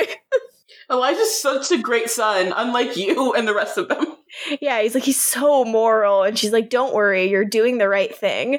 And Esther's like, you understand what it means. The spell I'm casting is going to bind all of you together. And he's like, yeah, I'm in. When it's time, I'll be ready to die. Let this 1,000-year-old guy die. Dude, you haven't even lived. You were in the box for 900 years. There's new shit. Like, being alive's much more fun. Someone should show Finn a movie. Maybe he's anti-books too, so... So Esther's a little spell, and they cut Finn's hand. They palm slice for Finn, and we pour blood on paper. Yeah, Elena gets the little poke, and Finn gets a palm slice. The blood spreads, connecting all the names, and we see all of the originals drinking the champagne again, in case we forgot. And Esther's like, the link's complete. You're one. And the paper bursts into flames. So, all right. Dramatic. So then we have a little Stefan and Elena scene. Stefan takes Elena home, and he's like, yikes, Esther wants to kill everybody. And she's like, yeah. And I had to look Elijah right in the eye and lie to him. And Stefan's like, that's fine. Like, who gives a shit? They all suck. And Elena's like, I just signed their death sentence. And he's like, no, you signed Klaus's. Everyone else is collateral damage. And, Elena disagrees. She doesn't feel like it's that simple. And Stefan's like, it is that simple. They suck. He goes, where's Damon? Like, I thought he'd want you to be home. And Elena's like, whatever, I'll call him and let him know I got home safe. And he was like, what was with him going after Cole? And she's like, I don't know, Damon being self-destructive. But then she says, well, actually, like, I said something I didn't mean. And I was like, okay. Oh. Okay. Didn't mean. That's what she said. And Stefan's like, yeah, me too. Anyway, bye. And he tries to leave. But Elena's like, hey, wait. So that thing you said about not feeling anything, how do you do that? And she is so fucking good in the scene. She, like, just kind of, like, she's laughing a bunch, and she's very just, like, nakedly emotional, but, like, embarrassed about it in a way that feels, like, very adolescent, where she's like, how do you act like you don't care? Because I can't do that. I feel everything. He's like, I totally don't care. I'm not acting. But she's calling his bluff in this scene, and it's great. And I died. It's so great because she is just so vulnerable, and it's like she's just kind of challenging him to defy like her and to not be affected by her vulnerability. And he's like, stop it. And she's like, no, I'm not going to stop because I don't believe you feel nothing. And he's like, God, I mean, what, you think I want to be this person? I hurt you. I bit you. He's like, I hate myself for what I did. And she like touches his face a bunch.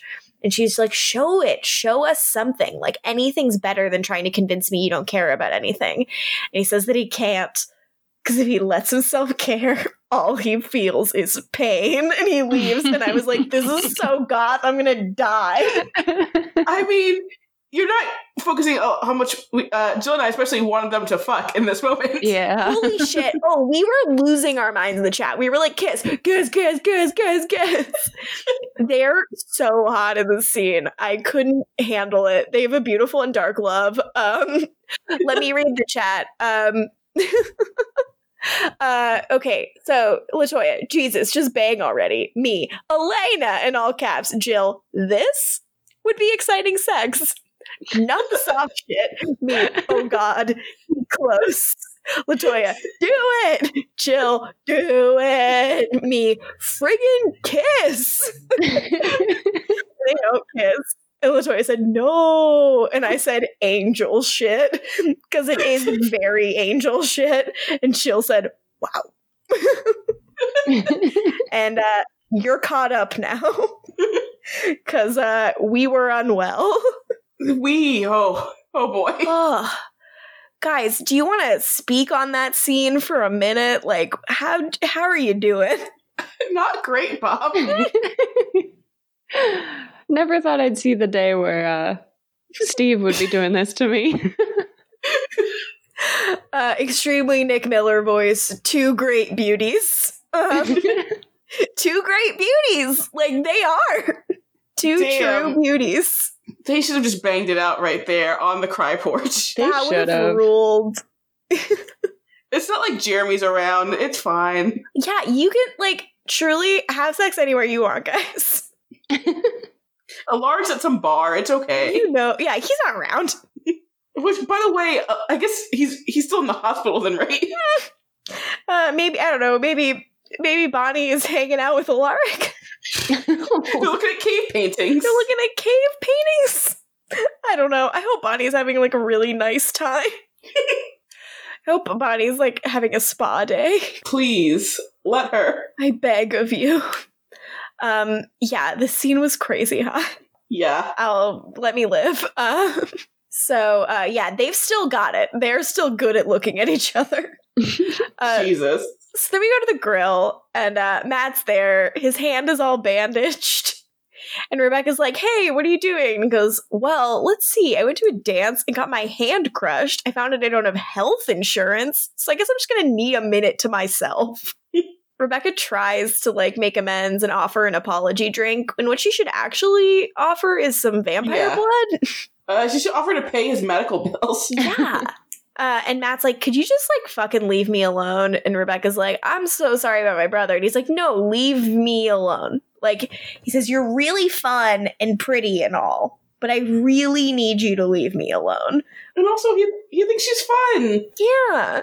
I think that's nice. Like, he's not saying, like, I hated our date tonight. He's like, no, like, obviously that was nice, but, like, I went on a date with you and my hand got completely crushed. Like, I don't need this kind of heat. I want a smooch, but not that bad.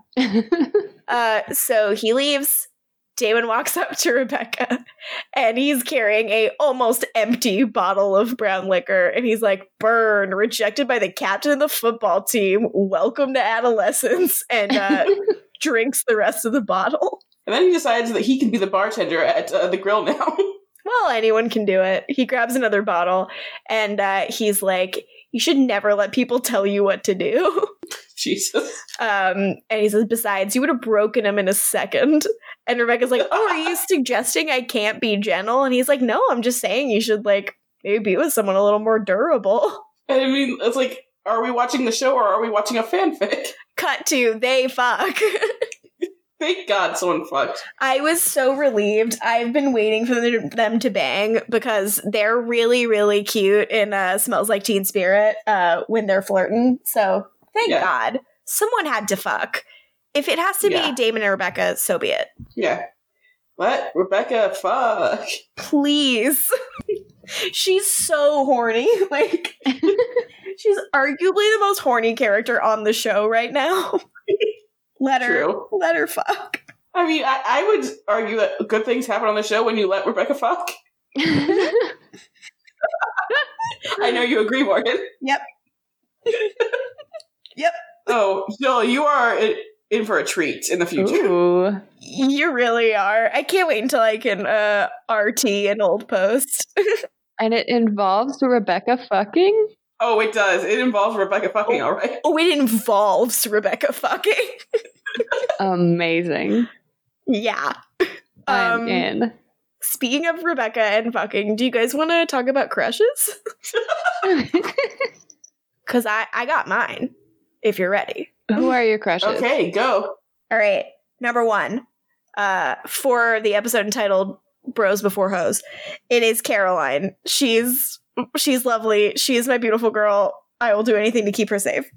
And for two, it is Stefan and Elena for being so upsettingly hot, I couldn't live. These are my crushes. I stand by them. Those are good crushes.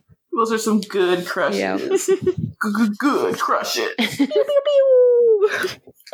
So for the first one, for Bros Before Hoes, my crushes are, I guess, all of the originals coming out to beat up Klaus. Yeah. Yes. And then in the second one, it is Stefan and Elena not fucking, but I wish they did. God damn.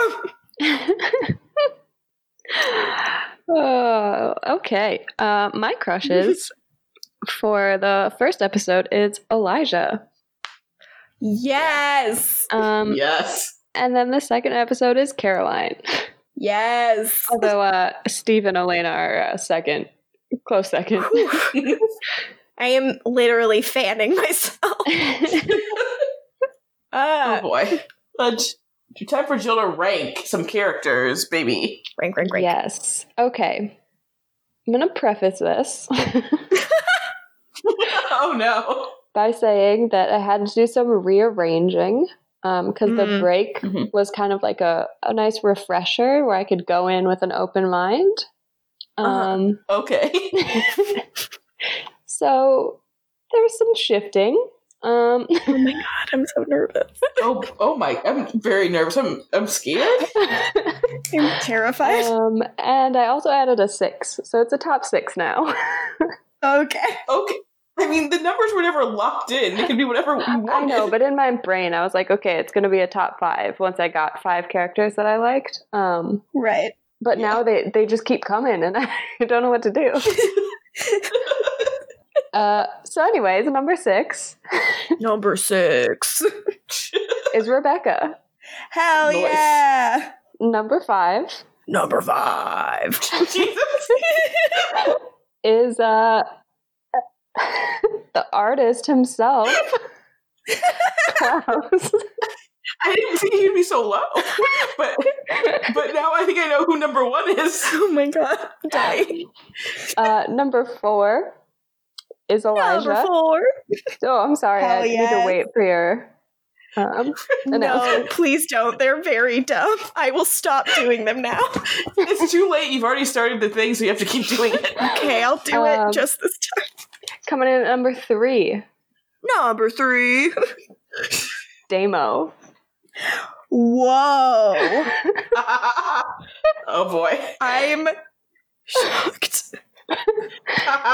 Coming in at number 2 Number 2.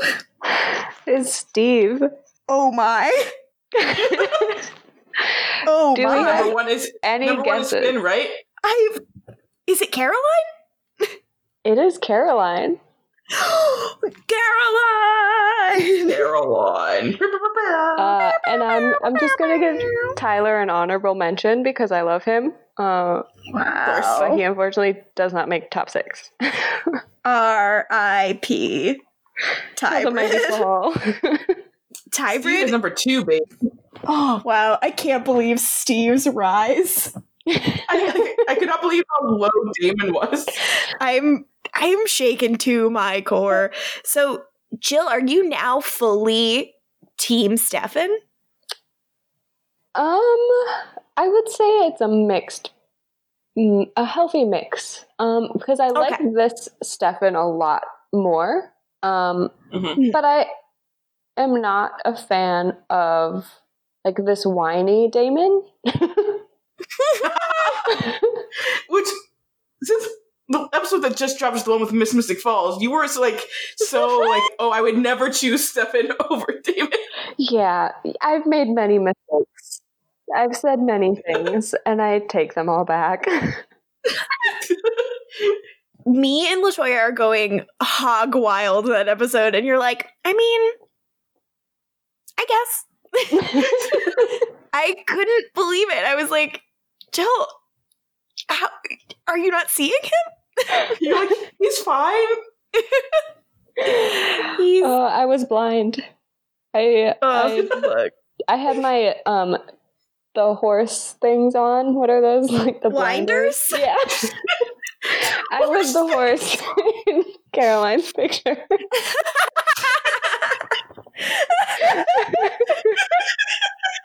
Oh my god. The horsey. Remember that horse? That was Jill. Feel old now.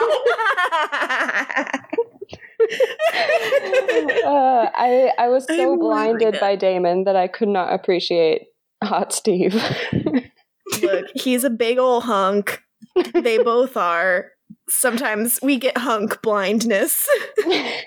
And that's how it goes. Jesus. I am losing it at the horse, guy. I'm thinking more about the horse, and it's so crazy.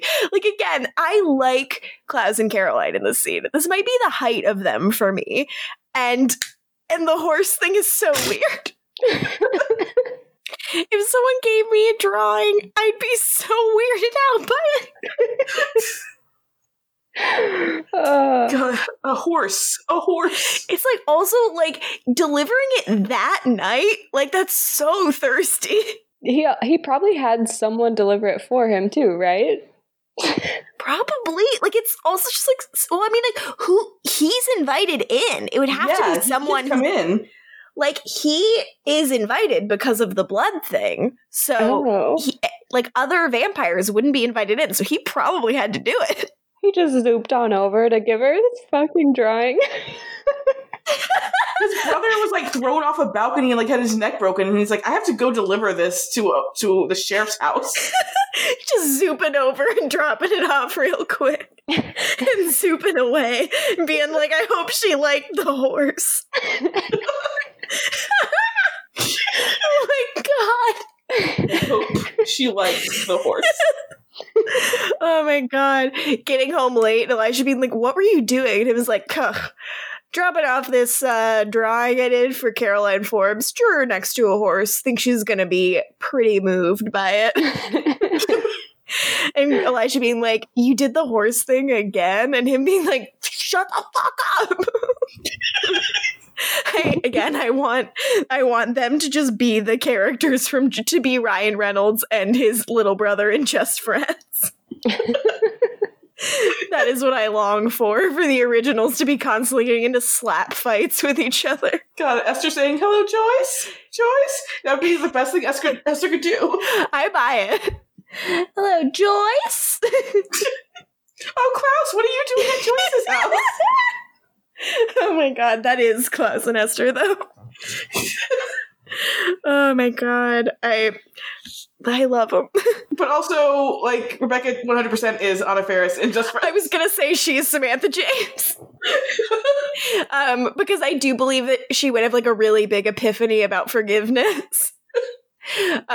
Yeah, Rebecca singing Forgiveness by Samantha James. Wow. And again, look, the Vampire Diaries podcast with the most Just Friends references. Yes. And with that, I think it's time for plugs. Plugs. You can follow me on Twitter, specifically at LaFergs, and from there you can find my writing and fun stuff. You can follow me on Twitter at Lorgan Mudich, and I'm also that on like any other platform you'd be interested in following me on. But Letterboxd is a fun one. I like being on it, and I post silly tweets. And you can follow me on Twitter at Jilbo Baggins with 2 I's instead of 2 L's. And then I am also on Letterboxd at Jill DEFI. Cool. Your takes are beautiful. Do you have anything else to add? Just that this is a fun pair of abs. I'm glad we're recording again. It's been really nice to see some people posting online about listening to the show and liking it. Thank you so much. It's really sweet. Yeah, thank you to everyone who is still listening. Right? Seriously. We appreciate all of you. Yes. Because we're idiots, as evidenced by the podcast you're listening to right now. What was stupid about me saying horsey like 13 times? What was stupid about us comparing this to the movie Just Friends? Nothing was stupid about that. That was brilliant cinematic analysis. I compared myself to the horse, so... God. And just remember, everyone, bros before hoes. Hell yeah. That don't impress me much. So you got the brains, but have you got the touch? Now don't get me wrong, yeah, I think you're alright, but that won't keep me warm in the middle of the night. That don't impress me much.